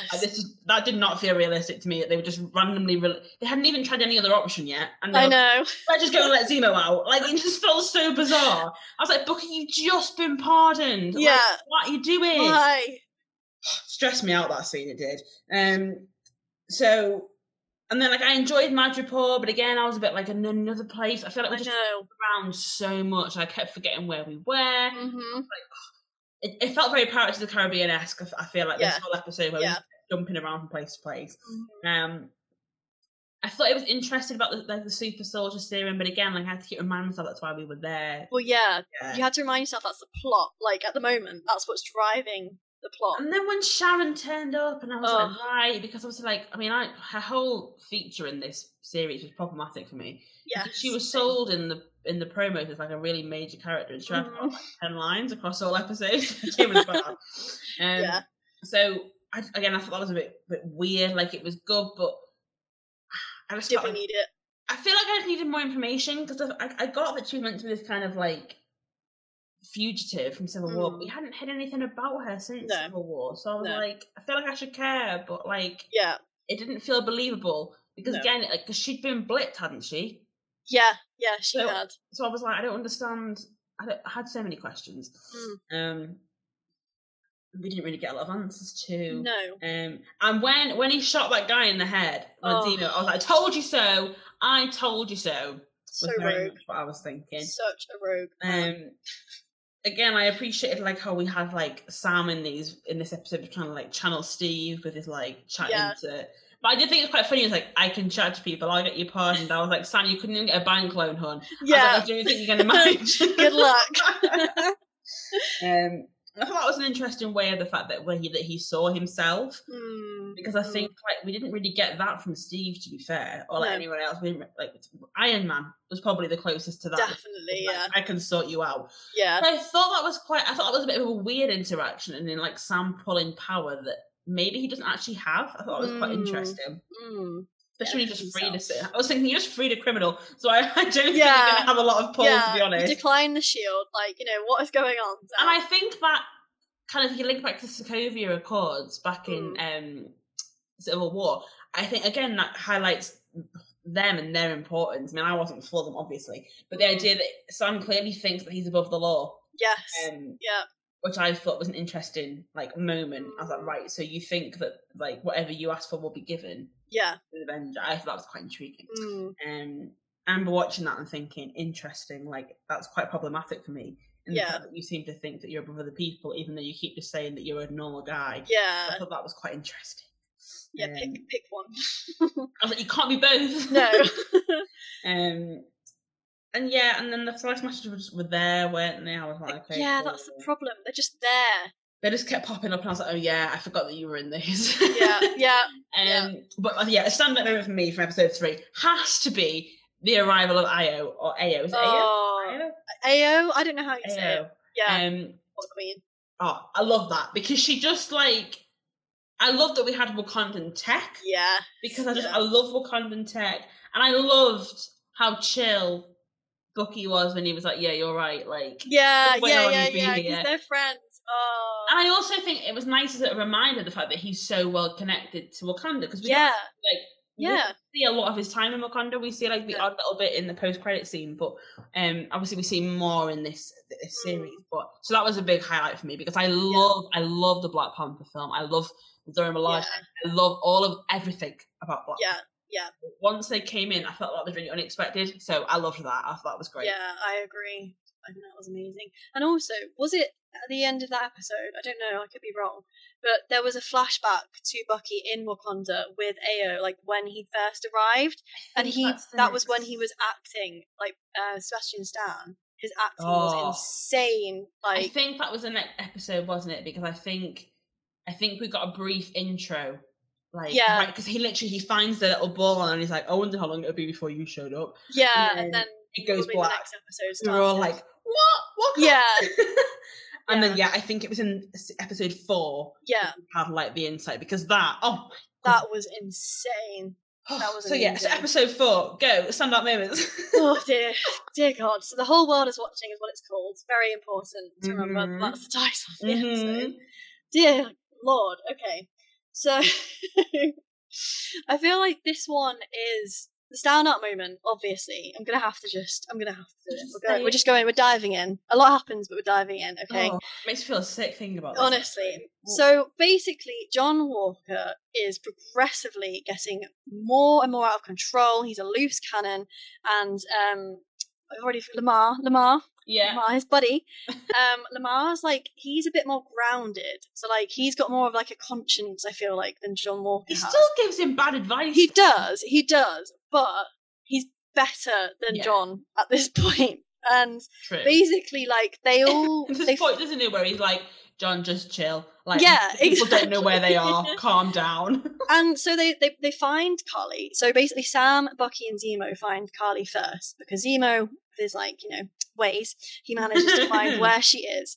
So they're there, and Sam wants to talk to Carly and kind of calm her down and we don't need this violence. It was great, and he's trying to be very civil about it and very mature and trying to speak on the same level as her as well, and not be patronizing about it, trying to explain to her that what she's fighting for. Steve Exactly. He's not saying what you're fighting for is wrong. It's the way you're doing it that isn't right. So he's trying to have this talk, right? So it's going reasonably well. I don't think she's 100% convinced, but it's going reasonably well. Then we've got John Walker, who appears behind the scenes, because the others are all in another room at this point, and he appears. And he's like, where is she? He's all chaos all over the place. I need to find her. Well, because remember, this is because doesn't he arrive before? Because remember, but he's group, and then Sam's like, just give me 10 minutes. Just give me 10 minutes. So he's pacing, and this he's desperate to burst in, and so of course He does, because he's impatient. So he intervenes, and basically that panics Carly, panics the Flag Smashers, everything like that Sam's trying to do. It makes Carly then think that Sam's trying to trick her. Yeah, because he was there like, it's just me, like I just want to talk to you. And then after seeing John, she's like, I see how it is. This is how it's going to be, that sort of thing. So John basically ruins any chance that Sam ever had of trying to convince Carly to kind of back down. Which is so annoying, so frustrating to watch. So frustrated watching that. So annoying. Oh my goodness. So then it's chaos. They're trying to find Carly. They're trying to run after her, and then you've also got Lamar as well, and it's just chaotic scene because they're all like in different directions, aren't they? They're each like trying to tail. And then Zemo, of course, his prime goal at all times was to find the serum. He escapes, doesn't he? Yeah. He's like handcuffed at one point, and then he escapes, of course. And then he basically finds the room that the serum is in, that Carly's kept it in, and he finds it, and he destroys what we think is most of it, like all of it. We think it's all. There, isn't she? And he's obviously being horrible because he's so against super soldiers. Yeah, he like stamps on them. In front of her. Yeah, which was amazing because obviously that's like what she's been fighting for. Because she thinks that's the way to basically like reach her goals and stuff like that. And to be level. To equal the playing field with people. Exactly. So that was so powerful when he stunned one individually. Wow, that was insane. And then, of course, that's not all. Because it turns out that John, of course, there was one vial left. But at this point, he doesn't take it, does he? No. He picks it up so that it's like, it's his. But we all knew what was coming. We knew. And he secretly took the vial, so no one saw him take it. No one knew he had it. Because he puts it in his pocket, doesn't he? Yeah. And then he has to talk with Lamar, he's like, Lamar, you the serum, would you? Yeah, which is like, no. Like, you just know at that moment, you're like, no. And then Lamar gives the most stupid answer when he's like, yeah, sure I would. Like, blah, blah, blah. And I was like, this is what we need him to hear. He's like, why wouldn't I, man? It's like, for goodness sake, don't tell him this. Especially when he's like, because like the serum accelerates what you already have and you're a good person. And I'm like, Exactly. So then, after all this chaos, so Zemo hasn't escaped yet because the Dora Milaje come for Zemo. And it happens that everyone's there and like there's a fight scene because John Walker won't let them take Zemo. So then there's a pathetic fight on John's end with the Dora Milaje, which is incredible. And that's when Zemo escapes because basically they're all so focused on this fight they don't even realise where Zemo's gone. He just goes like, go to the bathroom, like Rachel and Friends. He just pops out the window. Yeah, exactly. And I think another standout moment for me, I know we're getting to the build up here, sorry. you have to talk about it all, sorry. Is when Carly threatens Sarah on the phone when she's like, oh my god, like basically made Sam like forced to meet with her again, like under her terms. That was chilling. Like, I don't give Carly much credit because I didn't think she was a great villain or actor, which could probably come hand in hand. Mm-hmm. But that scene, I was like, okay, like she has got a bit of something in her because she did threaten Sam's sister and children. Yeah, it would have been more impressive if she could act. Well, yes. Also, everything was the same. So I didn't even believe that you would actually hurt her because, I just don't. There's no passion behind the acting, sadly. And also, I just feel like it's appropriate to say here, why did we go with someone with a British accent for that? Like, what was that about? I was so confused. Like, I thought it was supposed to be some kind of, like, international... Yeah. Like, everyone else was American. It was so, like, jolting. Whenever she spoke, it was so annoying. Like, it didn't work. It ruined the flow. It would have made sense if the rest of the team were, like, was a French guy and, like, a Spanish guy and, like... if there was like, a mix of... Because that would have kind of linked to their cause. I guess people from different backgrounds. So I got the idea, but they didn't mind their idea when everyone else was American. Exactly. It was just... It didn't make sense. It made her stand out, but in a bad way. And I was like, well, how has she managed to get into Europe when she's clearly from Britain and there was no flights or like... What's her story? We don't know. That's the problem. I think it was a big problem I had with the Flag Smashers was, I got what they were fighting for, like I was all for that, but I was like, I don't care about you as people. Yeah. Like, why are you fighting for this? Like, why do you care? What have you been through that means that you need to fight this way? I feel like that was definitely missing that. I think that's like what we said with Raya in Raya and the Last Dragon. Yeah. We said, like, maybe we'd empathise and sympathise with these characters if we saw more of their background and where they came from before. Like, we just didn't, obviously there wasn't the time, which again is a flaw, because it was just very rushed in that respect. There was supposed to be more episodes, weren't there, of this, but they had to limit them because of the pandemic. Oh, yeah, because also some of the locations they wanted to get to, they couldn't, so they had to change it, which is a shame. Yeah. But hopefully we'll get a second season, so we can expand a bit more. So yeah, that was my big problem with them. I agree. It was just like, I was like, why? Oh, the British thing really annoyed me. Yeah. So is she British? Because I have a feeling she might have been British in Solo, because she was in Star Wars as well. So I have a feeling she might be, but I don't. I'm gonna have a look now. Yeah, have a look. See. But yeah, so basically Sam obviously takes Carly up on the offer and, like, but doesn't go alone, obviously. She asks him to, but he doesn't. And then it kind of just ends up in another huge fight between, Bucky, Sam, John Walker, Lamar, everyone's there, and Carly. And basically, because Walker and Lamar engage the Flag Smashers, it leads to a huge fight in which Carly accidentally kills It's not Lamar. Carly, though, is it? That's the big point. It's not Carly, it's the... Oh, is it not? Oh, wait, no, it is. I think it is Carly. I think that's why John's mad. Because he's so mad at Carly, That's why. I understand now. Yeah, I got it around. It's so confusing. Marvel series are so confusing. Because this section happens within, like, 15 seconds. At the end as well. Yes, sorry, it's Carly that does it, but it's the guy. Yes, the next bit. The next bit. Spoil it. I'm sorry. So then, also, of course, she is English, and I'm confused because it doesn't sound like a very good accent. Well. Anyway, carry on. Anyway, so of course John is enraged because his best friend has literally just been killed. That death was questionable, though. I mean, he got kicked once into a pillar and then was dead. Well, I don't know about you, but I was watching it thinking he's not dead. I was like, he'll be back on his feet soon. That's what I was because thinking. we've seen so much of Marvel. Yeah. And it wasn't like he went in unequipped. He had a suit on and everything.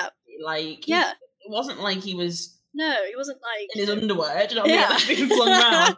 So I feel like, because as Marvel fans, we've seen people literally be hit with planets. Yeah. And survive. Exactly. So the fact that he literally got... I mean, I know they're strong, but he got thrown against, like, a pillar and then was dead. And I was like, it wasn't the most convincing. Especially after the next thing. Well, The next thing. So obviously John, at this point, takes the serum because of this traumatic event. Is it what he takes? I don't remember. I believe so, because I think it's a combination of his friend being killed and him having the serum that makes him so charged to do what he does next. I think. I could be wrong. It could be the next episode. We never see him take it. That's the problem. No. So I think he's taken it at this point. So basically what happens is, outside, in the open, for everyone to see, Walker then tracks down one of the other Flag Smashers. In like a town square, isn't it? Yeah, and it's a public space. And he's got the shield. Oh, God. And he picks up the shield and he literally decapitates, basically, someone this is the thing. with the shield. We don't see. We don't know, because I initially thought, because he basically, like, he throws the guy onto, like, the steps. Yeah. All we see is, like, him holding the shield above his head. And, it makes me feel sick. Just, and, like, rams it down.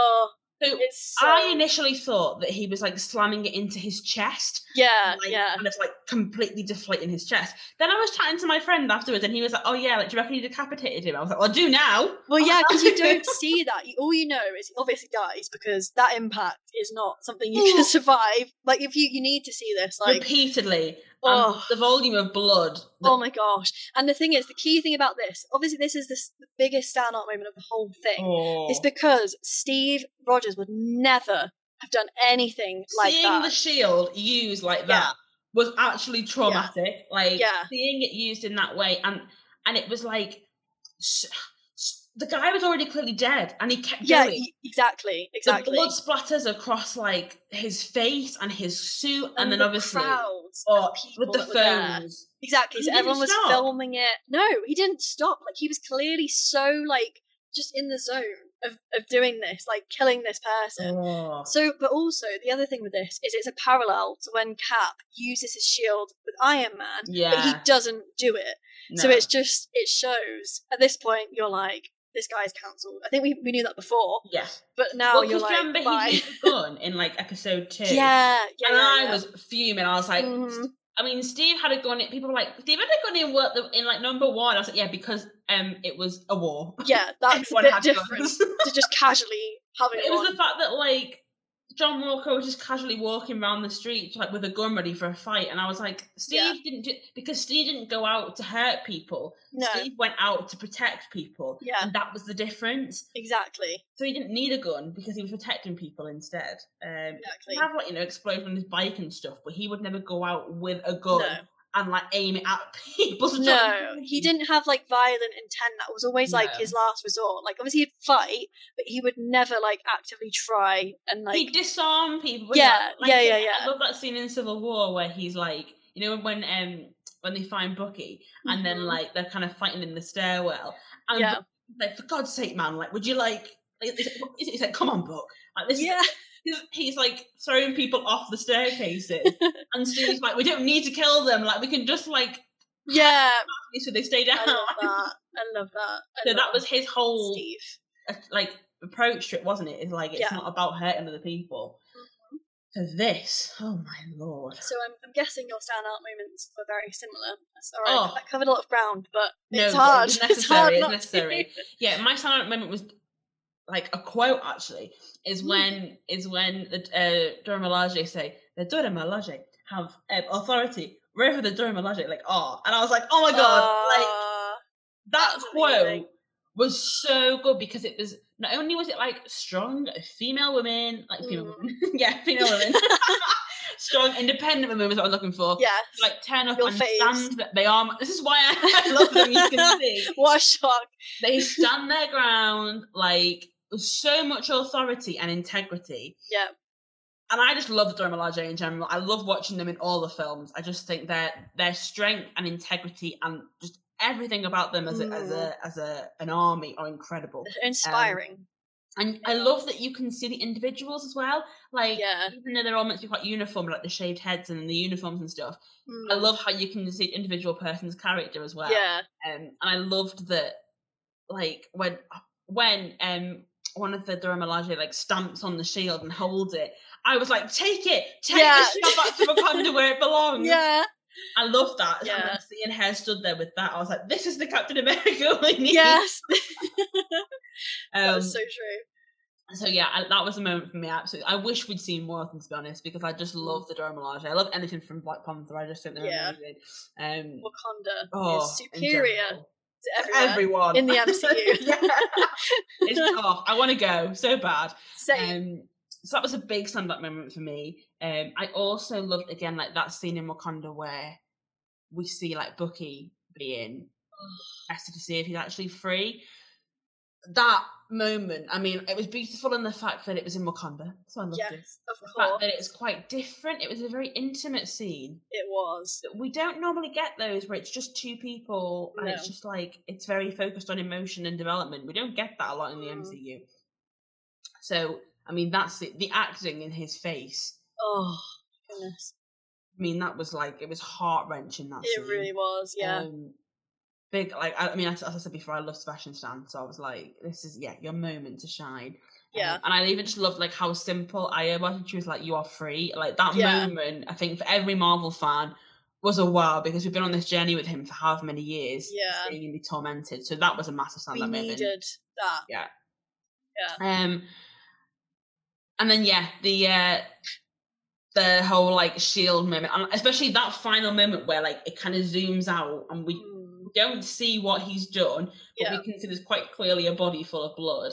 And then when it zooms out and he's covered in blood and the shield is dripping with blood. Oh, the shield. That moment, haunting is definitely the word. Because it's like, again, we've never seen it in that situation. We've seen like the odd blood splatter on the shield because you know, people have been bleeding in battle. But it's never been used as a weapon in that same way, like not to that extent. And I think that was a really interesting image of America I thought that was so clever the way they did that, in the fact that it's like America is quite often dressed up like the land of the free, the American dream, like all these different things, and yet there's so many problems, as with most countries in the world. There's so many problems that are like that they try and cover up with patriarchy. Same with England. Like I get when like Britain are called Great Britain all the time. We're not great. No. Because we conquered other countries and took away their freedom doesn't make us great. So I think it was such an amazing image to show that. I thought that bothered me all night. I couldn't unsee it. Yeah. So that was a big one for me. But again, there was so much happening in these episodes, it was hard to kind of keep track, wasn't it, really? Yes. And then, at this point, there are so many characters that could be considered villains and antagonists, but who do you think stood out the most, in these episodes in particular? Okay, so again, I'm sorry, but I'm not convinced by the Flag Smashers or Carly. Like, honestly, they're just side characters to me. They're not driving the plot, they're just kind of there.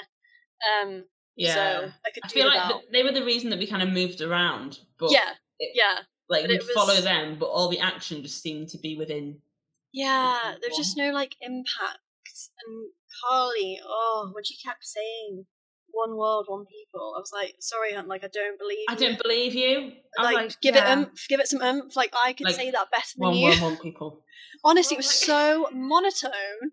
Her face, I'm sorry, the acting wasn't there. Like, it wasn't. It wasn't. And I think it was so obvious because everyone else's acting in the show was on point. Even like her team were on point. They didn't even need to speak, and they were so good. That one woman who died was better in her acting. Legit. So it was poor. I'm sorry. I think her name's Erin. I'm sorry, Erin, but it was poor. Yeah, I'm sorry. It doesn't match up too. Especially because we should have liked her. I should have liked her, and because with that group, I was like, you're not wrong, someone does need to take a stand. Yeah. But she just was not likable at all. No, not at all. I couldn't sympathise, I wasn't willing her on. Like, with that character, you're supposed to be there, like, yes, like, you're looking for them. But it comes back to what you were saying before, Rosie, the fact that we don't know anything about her. No. So, I was like, I don't care about you. So I don't care about your cause. We have no information about you. No. All we keep hearing is one world, one people. Well, great. Tell me more. Like, why is this? Stop it. That bit it was every time I said one world, one people. Stop it. That's literally how she said it every time. I was like, I get it. It's actually quite a good slogan. It is if you say it well. If you could just be like, I wanted like a battle cry, like Braveheart or something. Like it was flat. Oh. That's how I describe it. Flat. Flat is a good way to say it. Yeah. Therefore, the real villain. And the one that the thing is, he's a villain and he's not a villain. Like, he is a villain. So John Walker. I think at the end of this. At the end of this, he is. And just wow. Like, he is absolutely, at this point, the standout of all of the potential villains. Because you've also got Zemo, who is still a villain, even though he's kind of helping. Why is he even there? Exactly. Like, as much as I love him, like, he's not kind of like driving the plot as much as some of the other characters. He's just chilling, isn't he? He's like, I'm still here. So much though. But anyway, that's an aside. But like, John Walker is obviously the clear villain here, and he's just so like good in the sense that like the actor, like Wyatt, is amazing, absolutely amazing. Even though it was a punch his face. So convincing. So this is what we needed from Carly, and that's the problem. The problem was he was the focus. He was the one that we were invested in, we cared about. So, that's my thoughts. But what do you think? No, I agree. And I think that was my big problem with most of the series was the whole Flag Smasher thing. I wasn't convinced by them. Like, I was convinced by their argument. Yeah. And I was convinced by the rest of the team. Something was their leader was just poor. Like, there was no passion in there. Everything was the same. Like, I didn't sense any actual emotion from her. For me, there was nothing from that made me want to like fight with her. I agree. I just found her annoying. I was like, you're really annoying. Literally, every time she spoke. Especially because is it this episode or I think it's the next one when she blows up. Yeah, the cars. Yeah. And then I was like, do you know what, hun? Like, no, because you're now as bad as everybody else. Yeah. So I feel like she didn't have any integrity as a character either, which really bothered me. yeah, I had so many problems with her. So I was just like, oh, just no. Which is a shame because I was like a female villain. Like, yeah, and they've purposely made yeah, a female character as well, so it's just a yeah. letdown. Disappointing. Yeah. Yeah, I mean, it's definitely John in it. Do you know what I mean? Like, because people are like, oh, like he's just because like, we see that more in the next episodes, where it's like he's just like, misunderstood and blah blah blah. I was like, yeah, but like, if you do that, you know, it's like it's violent. That's the thing with that. It's like it's an aggressive violence. Yeah. It's not just like a reaction, and he gets the wrong guy. He kills the wrong person, which again is a problem because it's like you've actually left the girl who killed him, running around. And it doesn't really take a minute to grieve Lamar. He's too busy. Like I know if someone killed you in that moment, I wouldn't be laying it out and leaving your body. Like no. I've been doing everything I could to get you back to life. Like yeah, because that's the thing. He's very quick to just dismiss it. He's like, oh, he's dead. Like, oh well. He doesn't even try CPR. No. He doesn't try anything. I mean, I know it might have been a bit like beyond CPR, but like your instinct as a human friend would be to, try everything. And he literally legs it. So I was like, well, never mind then. Yeah. So, and I feel like he was so busy trying to prove himself as the strongest person in the whole series. Yeah. That even his avenging of his friend's death was driven by him and what he did. Yeah. So, and that was my whole problem. Like when he goes in and interviewing all those people, I think in episode 3, I think it is. I mean, like, do you know who I am? And the guy's like, I don't care. Like, I loved that. Because Steve never said that. Even when he was like, I am Steve Rogers. Oh, when he says that, I can't. But yeah, he was never arrogant. No. And he'd very rarely be like, I'm Captain America. Do you know what I mean? Yeah, Like, he was always Steve first. Exactly. Whereas I feel like John Walker forgot who John Walker was. Yeah. It sounds like he was a great person in the army and stuff like that, but he doesn't seem to be that anymore. I don't know. And again, I think that's one of these. Another message on the fact that when people go for power, not for the right reasons, it causes problems because they're not actually there for the people that need them to be there. Yeah, exactly. Yeah, so definitely. But then there's the whole argument, which I then think comes later on, in the fact that he's been manufactured by the government. Yes. And he's been kind of placed, all this authority in his head has been placed there by the government and by somebody else. Like really, like how at fault. I mean, he is at fault, but to what extent is it his fault? Because he's kind of been made to feel like he's above everyone else. But then again, do you know what? Steve could have said that as well, and he didn't. Yeah, do it, so. Exactly. You always have a choice. But I think it's a nice, complicated issue because you look at it, especially when we get into the next episode, and we'll talk about that in a second. But it gets more like. And I think that's what this series does so well. Is it's so complex. Yeah. Of like there is where just right and wrong start and stop. Yeah. Clear cut. Because unfortunately the world is like that. Quite usually when people do bad things, not all the time, but quite frequently when someone does something like bad, there's a reason there's an underlying trigger for it. Yeah.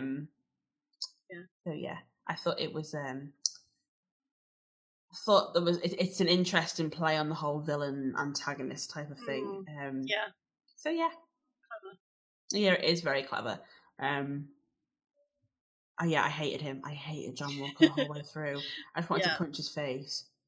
And then especially like it was just so arrogant, and I was like, you know what? You've been here 5 seconds, pal. Like, can you calm down? Oh, he was a no from me. Please stand clear of the doors. Por favor, manténganse alejado de las puertas. And that brings us on to new fun fact number 4. So the fictional city of Madripoor is supposed to be in Southeast Asia, but in reality it's in a suburb of Atlanta in Georgia. Production designer Raymond Chan revealed he and director Kari Skogland. Oh, Skogland? How do you say that name? Apologies. I don't know.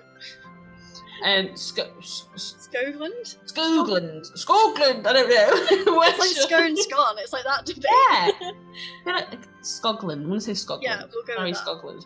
It doesn't sound right, but we'll move on. Weren't sure where to film the Madripoor scenes when they found a few random claustrophobic empty back alleys outside a small town near Atlanta. Then, using inspiration from Mozambique and Vietnam, he dressed it up so it looked like what we finally saw in the show. That's really funny. Pretty creative, actually, though. Yeah. As Well, you see, don't they? Because like people go in there, like film directors and teams go and scope out location in advance, and they'll like find like the most random streets for like 2 seconds of shot that takes hours to set up, like across the world. So that's really funny. In Atlanta, you wouldn't have thought that, would you? No, it's very well done. That whole place, actually, the episodes in Mandripore, like. Do you know, it's quite funny. On my train in the morning when I go to work, the train goes past, I think it's like a kitchen storage unit, but it's all outside. And they've got all of those like massive long storage units that they like, they hide in. Yeah. And every time I drive past it, I'm like, is this Madripoor? It's closer than you think. I'm like, it's literally round the corner. Yes. Well, that brings us on to our final segment. So, of course, episodes 5 and 6. I'm exhausted, Rosie. Honestly, I hope you guys still, listening. Concentrate. We're not done yet, okay? You can pause and make a tea, whatever. Yeah. You're not done. So, the final 2 episodes. Episode 5 is called Truth. Mm-hmm. Deep. They're very deep names. And then, I'm going to say it better than Carly.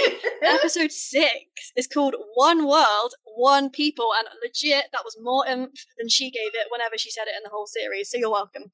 One World, One People. So, obviously, these episodes conclude the events of the series, so it's suffice to say, they are action-packed, and a lot happens in them. It's the theme with this series. Yeah. Yeah. And these episodes especially deal with very heavy themes and issues. There was a lot, wasn't there? The kind of rounding off ones that have come up in the beginning. So you're kind of seeing the development of where they're leading. They're very thought-provoking and emotional for those reasons. So, God. What are your thoughts? Let's start with episode 5. What were your thoughts? I mean, to be fair, well, actually, I'm trying to think what happened. Because in episode 5, there's that whole battle with John Walker, isn't there? Because John Walker's like killed someone. Yeah. And at that point, we know he's definitely taken the serum. Like, yes, definitely taken it. Because he's suddenly very strong. He's like, whoa. So I think you're right. I think he must have taken it before. Yeah, I think so. But then I kind of like the idea that he didn't take it before, like, because it shows that him as a real person was like. Yeah, it's nice that it's up for debate. I think they left it in a way that you don't know. It's quite fun. Because I think when I first watched it, I assumed that he'd killed the person, then panicked and took it. And he was like, I've got nothing left to lose. So, episode 5. I'm trying to think. I mean, I remember being quite traumatized when his arm gets broken. Oh, yeah. I think I had to go back and watch that again because when it went when we went to the military court thing and his arm was in a brace, I was like, hold up. I was like, I don't remember this. So we definitely had to go back and check that. I also really like that at the end of that fight, because that fight is, it's intense. It is. I'm like, Sam, could you just try a bit harder? Yeah, I know. You spend 75% of that fight on the floor. I was like, Sam, could you not? Come on. Do something. And I'll be honest, I was gutted that we didn't see. I know why. It's because Bucky isn't trained to kill anymore and all that kind of stuff. But I was like, Bucky, could you just? You are also a super soldier with literally hundreds of years extra experience on this guy, and he kept getting flung all over the place. I know, it was embarrassing. I was like, do you know what, Bucky? If Steve was here, he'd be disappointed. He would. He would. So, I found that fight quite frustrating, but it was a good fight. It was good. And I love the fact that in the end, Bucky actually won the shield and literally threw it at Sam. Do you know what? Don't lose it again. But I thought that was quite interesting because he could have walked off with it himself, but again, he's still being true to Steve and was like, it's what Steve wanted. I have He's my a own good path. friend. He's a good friend, Bucky. He is. And then one bit that disappointed me about this is the fact that, when they hand over Zemo to the Dora Milaje, I thought it was just quite anticlimactic. I was like, I don't know, I wanted more. To kind of section that bit off, we're done with that now. Especially because I was waiting for him to go into a really intense Wakandan prison. Yeah. And then we find out in episode 6, I think it is, that he's just sat chilling in the raft. Yeah. And it's not a great prison, to be honest. But I was like, why would the Dora Milaje go to all that effort? Yeah. To find him and take him prisoner, and then pass him over to a US government. I know. Prison. I wanted to see him in Wakanda so bad. For me, that bit made no sense. I was like, because the whole thing about Wakanda, like what happened with Winter Soldier in Civil War, was that just T'Challa wanted to take him into their own custody because it was like Wakanda is separate to the rest of the world. It's not run by the US. So why on earth would the Dora Milaje? Doesn't make sense. That bit was a bit. I was like, this makes no sense. So unless the Dora Milaje have suddenly magically made their own version of the raft in Wakanda, or they've taken over. I don't know. It seems bizarre. Unlikely. So I found that a bit odd, to be honest. That whole section. I thought because Zemo had been such a massive deal. For the last 2 or 3 episodes. Yeah, it was underwhelming. Yeah, it was a bit. I hope we see him again because I feel like we needed more. And then we have the whole like honourable discharge of John Walker, which, to be fair, I thought was very unfair. In the fact that like he was stripped of all of his titles. I was like, Hunt, you were happy for him to shoot people in Afghanistan, weren't you? As well, like. I was like, are you trying to drive this man to mental breakdown? Literally, What choice did he have at that point? Like, that was his only option after he was stripped after everything. I know. So I thought that made a really good statement because when he's like, you made me, like, you trained me in the army, or everything I am is a product of the US military. And I thought that was like a nice hint towards things like PTSD after the army and all that kind of stuff. And the fact that people often have those like feel always threatened a lot more like instantly when they have PTSD, and that idea that there's no support there because he's literally left abandoned. There's no support over him at all. No, just binned off. Yeah, so I thought that was again quite a good reflection, and I think that kind of mirrors the whole like Avengers not getting pay either, and the idea that like the most kind of important members of society at times are not rewarded for what they do, and not acknowledged. So I thought that was quite an interesting section on that because it addresses slightly the whole veteran element and the whole veteran controversy in America as well, which I thought was very interesting. And then we obviously also see that weird Contessa Valentina Allegra de Fontaine. I'm going to skip over that because it was weird. It was meaningless in the sense of what did it actually add to the series. I was like, who are you? Like, I don't different if she'd have come from like, another, like a post-credit scene or something. Yeah, but, like obviously it's building to something. So I think we're going to see something somewhere. But it was meant to be this massive moment. I was like, sorry, who are you? Yeah, that wasn't done well. No, and obviously, and this is the point as well where Sam's wings are damaged, and everyone's like, "What's going to happen?" Because now he's got the shield, and he's got no wings, and like, who is he? Stress. And then he also goes back to like Isaiah Bradley, doesn't he? And he has this whole conversation where Bradley's like, they're not going to let a black man be Captain America. And then there's this whole conversation around the fact that should a black man be Captain America? Yeah. And I thought this is where they did really, really well, because I think what the show did was looked at the fact that they could have just said, look, we've got a black superhero, yay. Yeah. The end. But what they looked at was the fact that it's a much deeper conversation when you look at things like racism in America in particular, because of their whole history with segregation, etc. Yeah. And the fact that not every black American is going to identify with the government, is going to want to be part of the solution, because for so many years there's been that oppression. You can't just turn around and be like, okay, cool, I'm on board. So I thought it was really interesting that they looked at the whole like opposition to Sam taking on that costume as well. I thought that was really clever that they included that side of it, and the fact that it's not like, oh yeah, we've got a black man has made it, has been like honoured, with the idea of Captain America. It was the fact of like, why would you want to represent a country that hasn't represented you? And I thought that was a really intense way to look at it, and it was great. So deep, but so well done. It's so because it gave I think for people, I don't know about you, but as obviously a white person, it gave me a whole different outlook on it. Like I've heard that before, but I think it gave me like a deeper insight into the reasons, as to why someone might not want to be part of that solution. Yeah, like you want to be affiliated with someone who in the past has been your oppressor or not on board with who you are and your identity. So yeah, definitely. I thought it was so clever. I agree. And then the fact that kind of Sam then battles with that, because I think I've read this quite a bit, particularly with like mixed race Americans as well, where they're not sure where they fit identity wise. Like so I thought that was interesting that Sam was like, well, as a black man, where do I fit then? Like, I've been fighting these battles for years, but actually, is that the battle I should have been fighting? And I thought it was just a really, really intelligent way to kind of to address it, and it looked at it from so many different angles. It looked at it from so many different black perspectives as well, because again, there's not one black perspective. No, there's not one white perspective on life, and I thought again that's interesting, and it's really, really good that they did that rather than turning around and saying like, all black people must feel this, because that's insulting as well. Because black people are. They're individuals, like we all are. The colour of your skin doesn't determine kind of like, the fact that we all must think the same. No, it's not your personality. No. And I think sometimes films and TV series make a problem of kind of grouping anyone that isn't white into the same opinions, and thinking that people who aren't white have to think a certain way because that's the right way to think for those people. And don't think about it in a more complex way. So I thought that was really, really clever as well. I really, really enjoyed that. I completely agree. So I thought that was fab.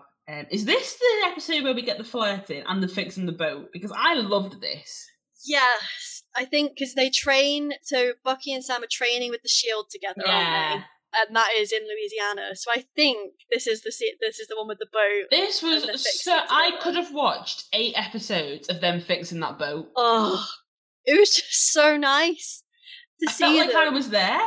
Yeah, but like it was nice to see them happy and getting on and enjoying each other's company, wasn't it? Yeah, and seeing Bucky flirt with Sarah. Oh my god, that was so. Hi Sarah. It was so funny because again we got to see more of Bucky the Bucky that we knew back in the 30s. Yeah, the 2 women. Do you know what I mean? Yeah, that's who he was. It was great. That was definitely a standout moment for me as well. Definitely. I really, really enjoyed that. And then we obviously have like the random Wakandan briefcase. Everyone was like, "What's in the case?"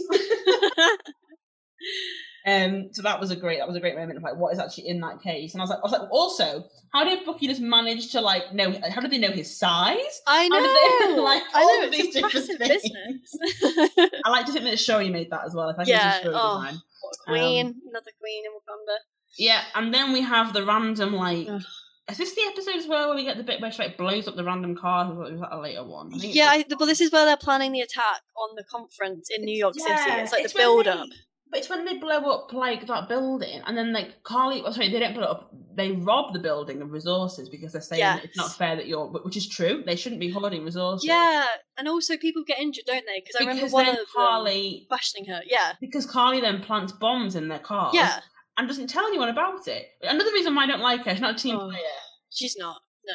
And at that point, I was like, nah, I'm not on board with this whole flag smashing thing, to be honest. To be honest, it was just a bit boring. Like, I'm not going to lie. The flag smasher stuff, I was never invested. I was invested in them and their kind of message.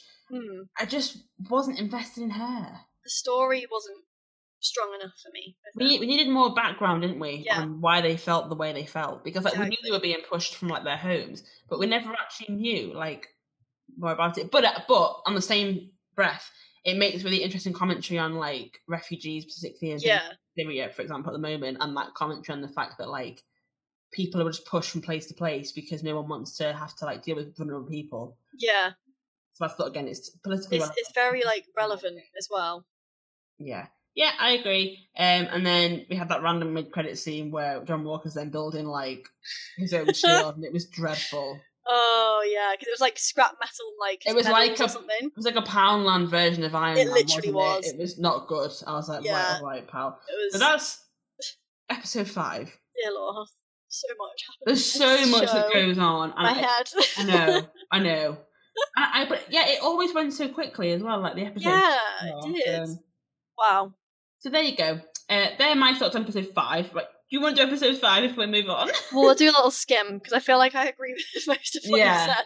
I think like definitely the moment with Isaiah, I think that is the bit where you're kind of the most invested and kind of interested because it was just the most thought-provoking and emotional section of that episode. It creates conversation, doesn't it? And I think any good like entertainment medium should create conversation. And you're right, like it gives you an insight and a perspective into the black perspective, because as a white woman, like I don't know how it feels And for me, I probably wouldn't question, if I was to become a superhero, I'd be like, sure, I'm representing my country, but it's different, when your ancestors have been through, and obviously still currently, you're being treated differently to other people. So it's such an important message, and I think they delivered it very, very well. And I think it was a great idea to bring Asaya into this series. I wish he was in it more. I agree. I wish he was in it more, but I think it was also like a nice rebuttal to people who are like, there's not racism anymore. And obviously there is anyway. But even if there wasn't, there are people alive today who have experienced racism for years. Yes. Who were part of that culture where segregation was like the norm. Obviously, like today, it's a norm for some people, but it's not widely accepted as acceptable. No. Whereas it was like the law. So these people have lived through those times, so you can't expect people who've lived like that suddenly be like, oh, okay, it's cool. Your past experiences have a real impact on the way that you move forward and the way that you view the world. Definitely. I thought that was a great way of also looking at the fact that just because something's in the past doesn't mean it doesn't impact your present and your future. I was just about to say that it showed the long-lasting effects of being treated like that, of the racism. It shows that it affects you for a very long time. It's not just a in the moment situation. Obviously, sometimes it's something someone says once that can affect you for the rest of your life because you feel like you're a different person. It affects everyone, and I think this showed how damaging that really was to Isaiah, and how he personally he'd rather be dead. He'd rather be dead than try and find equality, and that for me was so hard hitting. So I definitely cried in this episode because of what he was saying, because it was very tragic. It was tragic because you just felt like his whole life was defined by how he was treated. Literally because of the colour of his skin. Even though he'd fought for his country and saved people's lives and done what the government had asked him to do. Exactly. It's just unreal. So it was very sad. So that was definitely the moment. When I think of this episode, that's the bit I think about. Yeah. Because it was just very emotional, but in all the right ways. It hit in the right ways, and obviously it was so important because Sam's still trying to decide what to do at this point.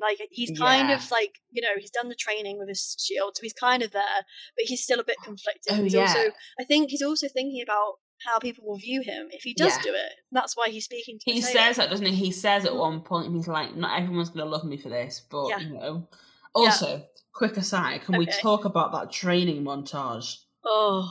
I forgot that existed. That was excellent work. It was excellent. 10 out of 10 cinematography. Wow. I think it was though. Obviously, it was quite impressive seeing Anthony Mackie clearly been working hard for the film. Clearly, but I thought it was a nice way of showing it as well, because it was it was only very quick. But it made me want to go and run. I never want to go and run. No, I agree. It was just very natural as well, the way we were seeing it, and it was so nice to see him actually using the shield and trying to work out how to use it, and Bucky helping him as well. Oh yeah. Yeah, that was.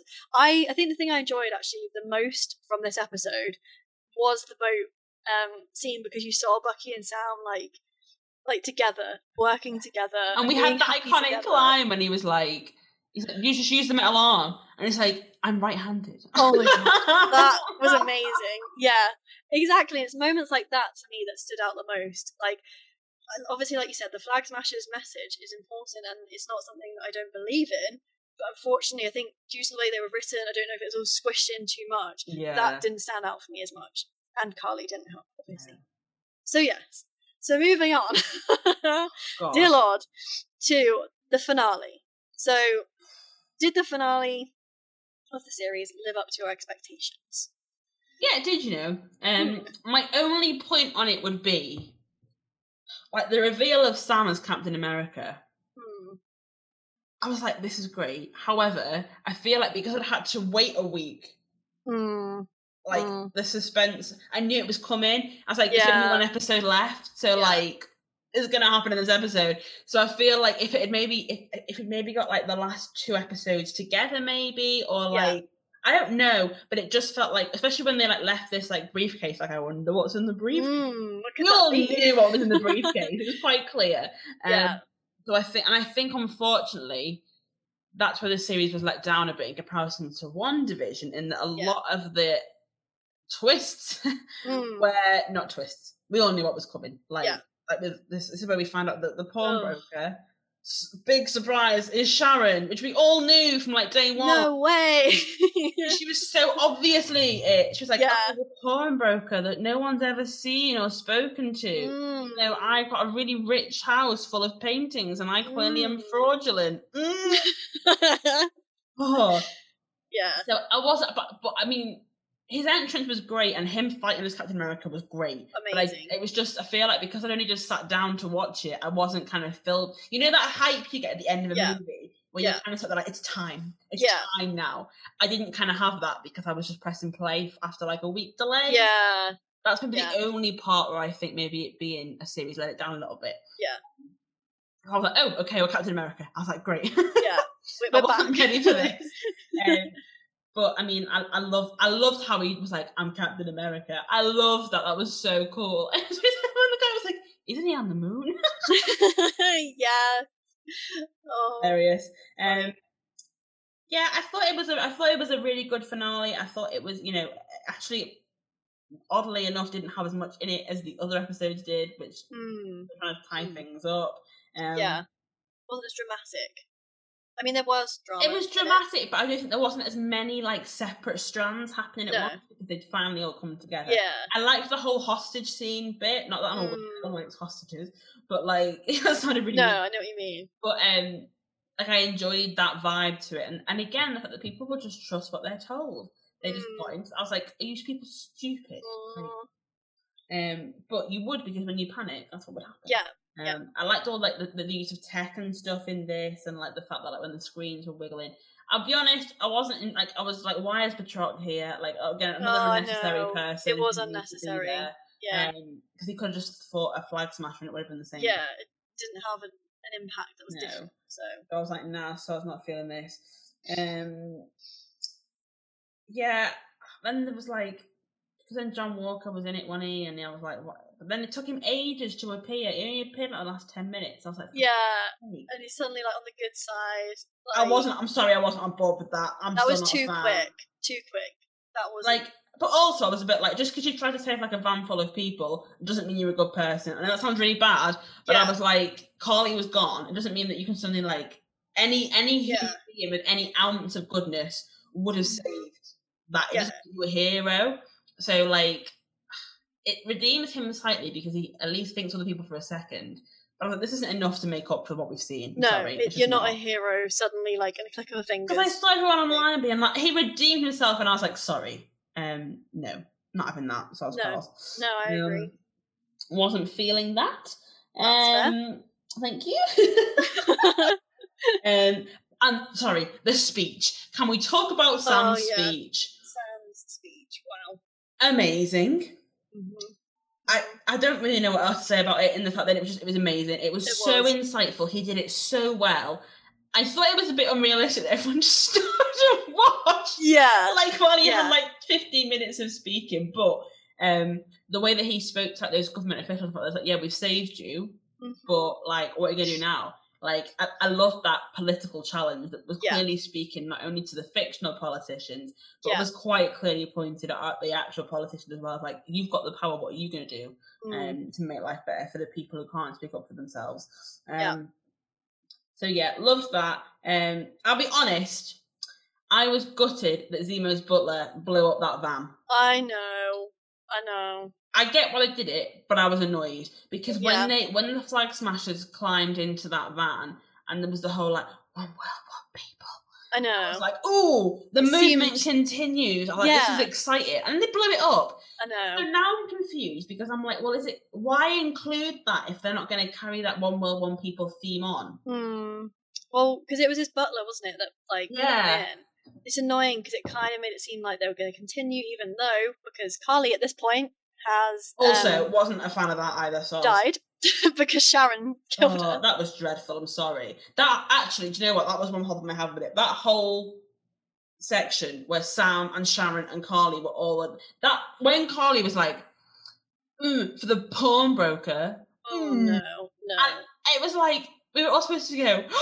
And I was like, yeah, okay. Literally, no one was shocked. No, we knew this. No, so I found that whole section a bit clunky, to be honest. It was. I also wasn't a fan that Carly got shot. Not gonna lie. No, I didn't like that. Especially because Sharon made it so obvious that she was being dodgy, and Sam didn't click on. I know. That's what I hated as well. That like no one clicked. It was so obvious. It annoyed me. The whole Sharon storyline annoyed me, and Carly, to be honest. So that scene, and it upset me because, again, you know what? Whilst I love the series, typical Marvel fashion, the women. Where were the women? It was like typical. Like I just. And as we know, I'm passionate about my women characters. You are. But it was the fact that there was like, for the majority of this show, there was no women. Mm-hmm.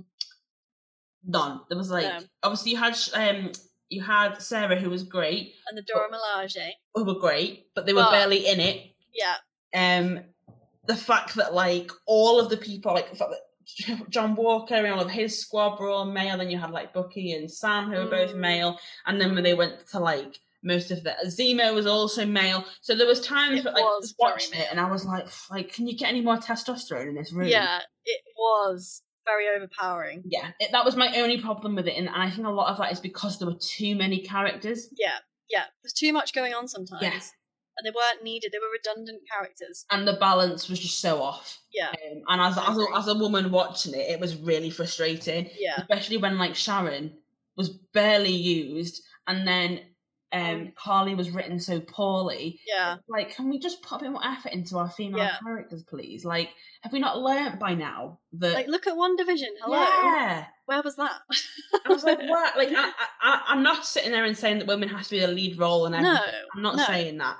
But when you sit and watch those 6 episodes, women have basically zero impact on the plot. Yeah. Like, they just don't. Well, look at the woman, DeFontaine, or whatever she's called, the one that's introduced for John Walker. What was the point? Why what was that about? And that's another woman that was pointless. So... Yeah. So that was a big gripe I have with the series. Yeah. The fact that, like, not that there's, like, no women, like, leading, like, you know, flying through the skies. No. The fact that even the women they included were written poorly. Yeah. I mean, Sarah was great, but she wasn't in it enough. No. I wanted more. From her. I agree. So that really frustrated me. I was like, this is a step backwards. Like, come on. It felt like an overload of men. I remember watching that section. It was episode 4, when it's the bit when it's Zemo and Bucky and Sam and Lamar and John, and they're all like stomping around. And I was like, oh my god, like yeah, it was quite exhausting. So that was one problem I had with it. Because even though WandaVision was like female led, there was plenty of male characters that were well written within it. That was strong. Yeah. You know, you even look at, what was his name? Hart, like the villain in that, technically, the head of Sword. Oh yeah. Oh wow. Harris or it's not. Yeah. But he was still well written because he was an interesting character. Yeah. Most of the women that we met had zero backstory and zero development throughout the show as well. That's another important thing, is that most men in that show had an arc. Yeah. I don't think one woman had an arc. No, they didn't. Everyone was just plateaued. They were just kind of there. Yeah. Like, they didn't drive the plot at any point. Because even Carly, she believed the same when she started as when she died. Yeah. Sharon was the same at the beginning as when she was at the end. Yeah. And Sarah had no movement, bless her, from the beginning to the end. And the Dora Milaje were kind of there to facilitate Zemo. They were too quick, weren't they? Like, again, I wanted more from them. Like, I wanted to kind of see them, like, I don't know, just do have some more impact. So yeah, that really frustrated me. In case you can't tell. But I think the ending, the messaging was great. I think like the emphasis that and the way it set things up is great. Again, another issue that I have with it is the fact that we didn't see as much of Bucky as I wanted to. Yeah, I agree with you. It was very Falcon like, which is fine. Well, it was the fact that it was sold as like a pair thing, and quite often it was like Bucky was just there again, as a side character. Yeah. I was like, oh, but we've been here, we've done this. Like, none of it was kind of for Bucky's development, and I wish that we'd seen more of things like him making amends and stuff like that, because we didn't really see a lot of that. No. Because the bits we did see of that were great. Were great, it was so emotional. So even like in the finale, and the fact that like Sam was flying around being Captain America, which was amazing. That helicopter scene was amazing. Oh my god, so good. That. Yeah. And yet Bucky's just chilling with John Walker, and like he was so underused. I love when he freed the people from like the van. Oh, when the guy was like, "Thank you for saving us," you could tell how much it meant to him. I love that. That was very emotional as well. Again, actually, I feel like he faded into the background a bit as we went through the series. Yeah, I agree. Again, a shame, but. And obviously that's reflected again in the fact that at the end it changes from Falcon and the Winter Soldier to Captain America and the Winter Soldier. Mm-hmm. And everyone was like, oh my god, why is Bucky still the Winter Soldier? But I think that's because he hasn't finished his development yet. No, and I think not. No, was it? And Kevin, I think it's Feige. I've always said Kevin Feige. I read it as Feige. It's Feige, isn't it? Has said that, and the director of the show said that like he's not finished yet, like he's not finished where he needs to be. So I was like, okay, hopefully we'll get more Bucky and more development. Yeah, I think we will. But yeah, fab. I mean, I think it was a fab finale. It tied most things up. I was just annoyed that she got shot and there was no explanation and kind of no. Yeah. I agree. I feel like at times it treated people like in the show like they were stupid and they're not stupid. Yeah. But anyway, that was me. How about you? Well, I agree with everything you've said. I think I did enjoy it. I thought it was a good finale. I don't know. I was still a little bit. I don't know, let down. I think that something was missing. I don't know if that's just because, like you were saying, like the bits, like there should have been a big reveal. The power broker wasn't. So I was like, oh. Oh yeah, I kept saying pawnbroker. So does everyone. Oh yeah, that's so funny. A little bit different. I didn't even pick up on that. That's hilarious. So that was disappointing. I was like, I knew that. Like, great. And she didn't even do anything with it. Like, no, she didn't. Nothing. So I was a bit like, okay. I did love Captain America's suit. I loved that. Yeah, that received a lot of hate, but I loved it. Yeah. The problem I had with it was the neck thing. I was like, only because I thought it was really impractical. Like when he tried to turn his head. Yeah. That was. Why is it all attached? But I agree, the suit was sick. I love if you look at the symbolism of like the flag as well, and like how the three different Captain America costumes reflect those colours. Yes. Yeah. Really interesting. Really cool. Kind of how they represent America. So much detail. Which of course is very Marvel. And what was I going to say? One of the standout things for me was when Bucky made amends finally. I can't remember the names, I'm really sorry. I will find but he made amends with, basically he became friends with this man, like, because he lived in the same building, because he knew that he had killed his son when he was the Winter Soldier, and he felt like all this guilt all the time he was around him, and he's trying to tell him, but he could never do it. So at the end of that episode, he finally tells him, and it's so interesting because, you know, like, we don't see the whole conversation. We see like the emotions on faces and stuff. That was done really cleverly, and it's shown in a way that finally kind of that guy, whatever his name is, Yuri Nakajima. Thank you. No problem. He is finally kind of like able to grieve. He got to grieve, and he also kind of got to like, you know, move on. Closure, because he was closure. Thank you. That was the word I was trying to find. Look at me go with my closure dictionary in my head. He finally got closure, and that's the thing. Like, it was nice to see him get closure, but also Bucky was progressively getting closure, because then we saw that he had his book, he whipped his like black book out, and he was going to go through everyone and get closure with all of them, and kind of move on and move away from being the Winter Soldier. Yeah. And so that, for me, I really enjoyed that, because I think that was quite emotional, and like you said, we didn't see as much of Bucky, and when we did, it was really, really good. So I really loved that moment. Was like, especially when he was like, "Oh my goodness, it was me." Oh god! Because I remember while I was watching it, I was thinking, because how do you explain this? Because we know it's not his fault. Yeah. Well, how do you sit down and try and explain that to someone? Like, and it's because like every time Bucky would go past the flat, he'd see the picture of this sun, like on like the mantle, and like wow, it was just very emotional, extremely emotional. So that was a standout. Another standout thing was when Sam had the memorial dedicated to Isaiah. How did I forget about this? The Captain America exhibit in the museum. And a thing that people picked up on is that Isaiah doesn't salute like Sam does, salute the statue. He just goes and hugs Sam instead, because he still doesn't want to acknowledge, the fact that he doesn't want to be affiliated with the country. He's appreciative of the gesture that Sam has done for him. Yeah. I love that. I think that's an important true, actually, distinction to make. So that was also very emotional.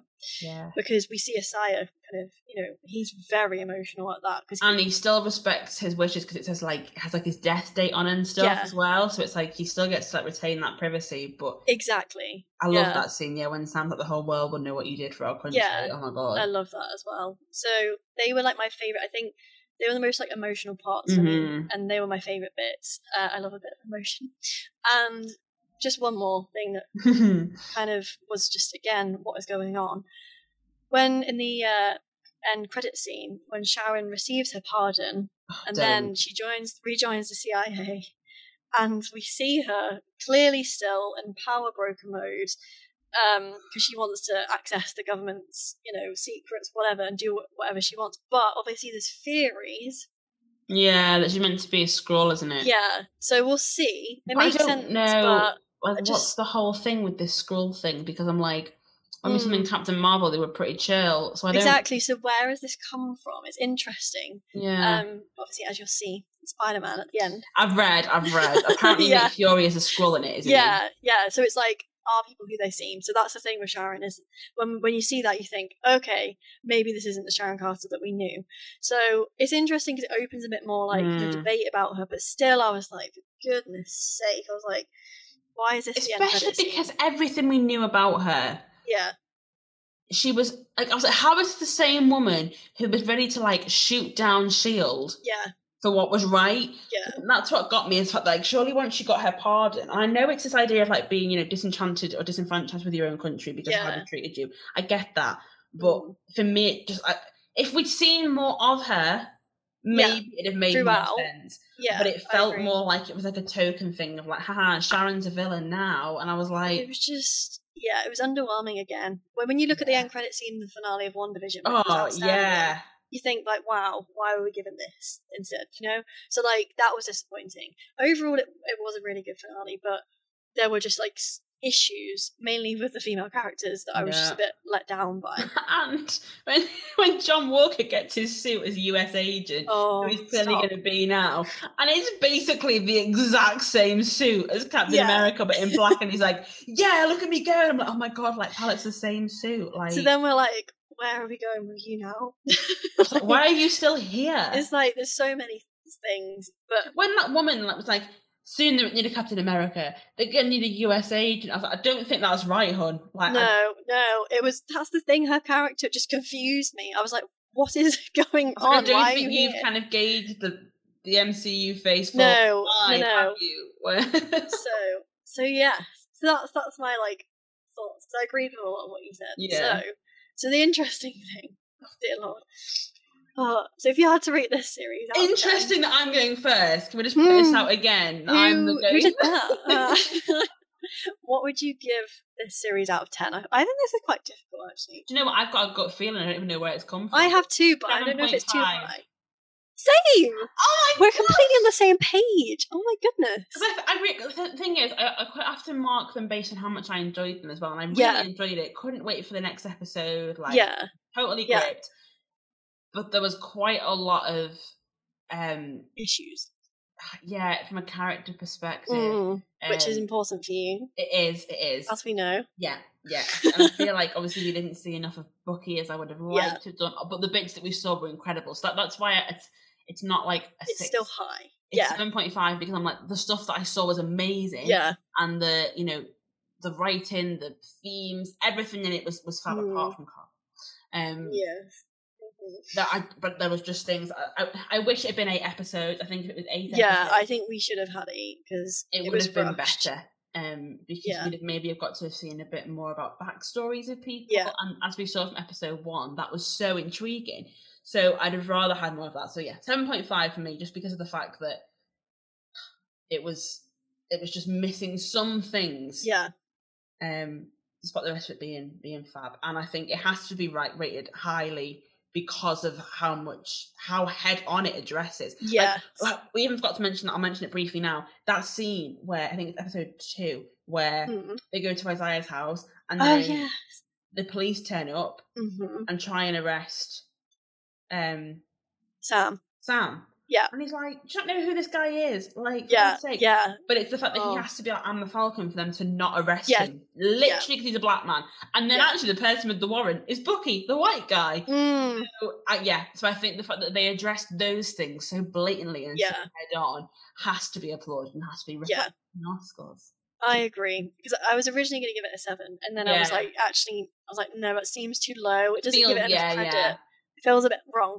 So same as you, 7.5, and I think you're right. I think because it deals with such complex themes, and it has to be like celebrated for that because it does it so well. It's not something that tries to do that and fails.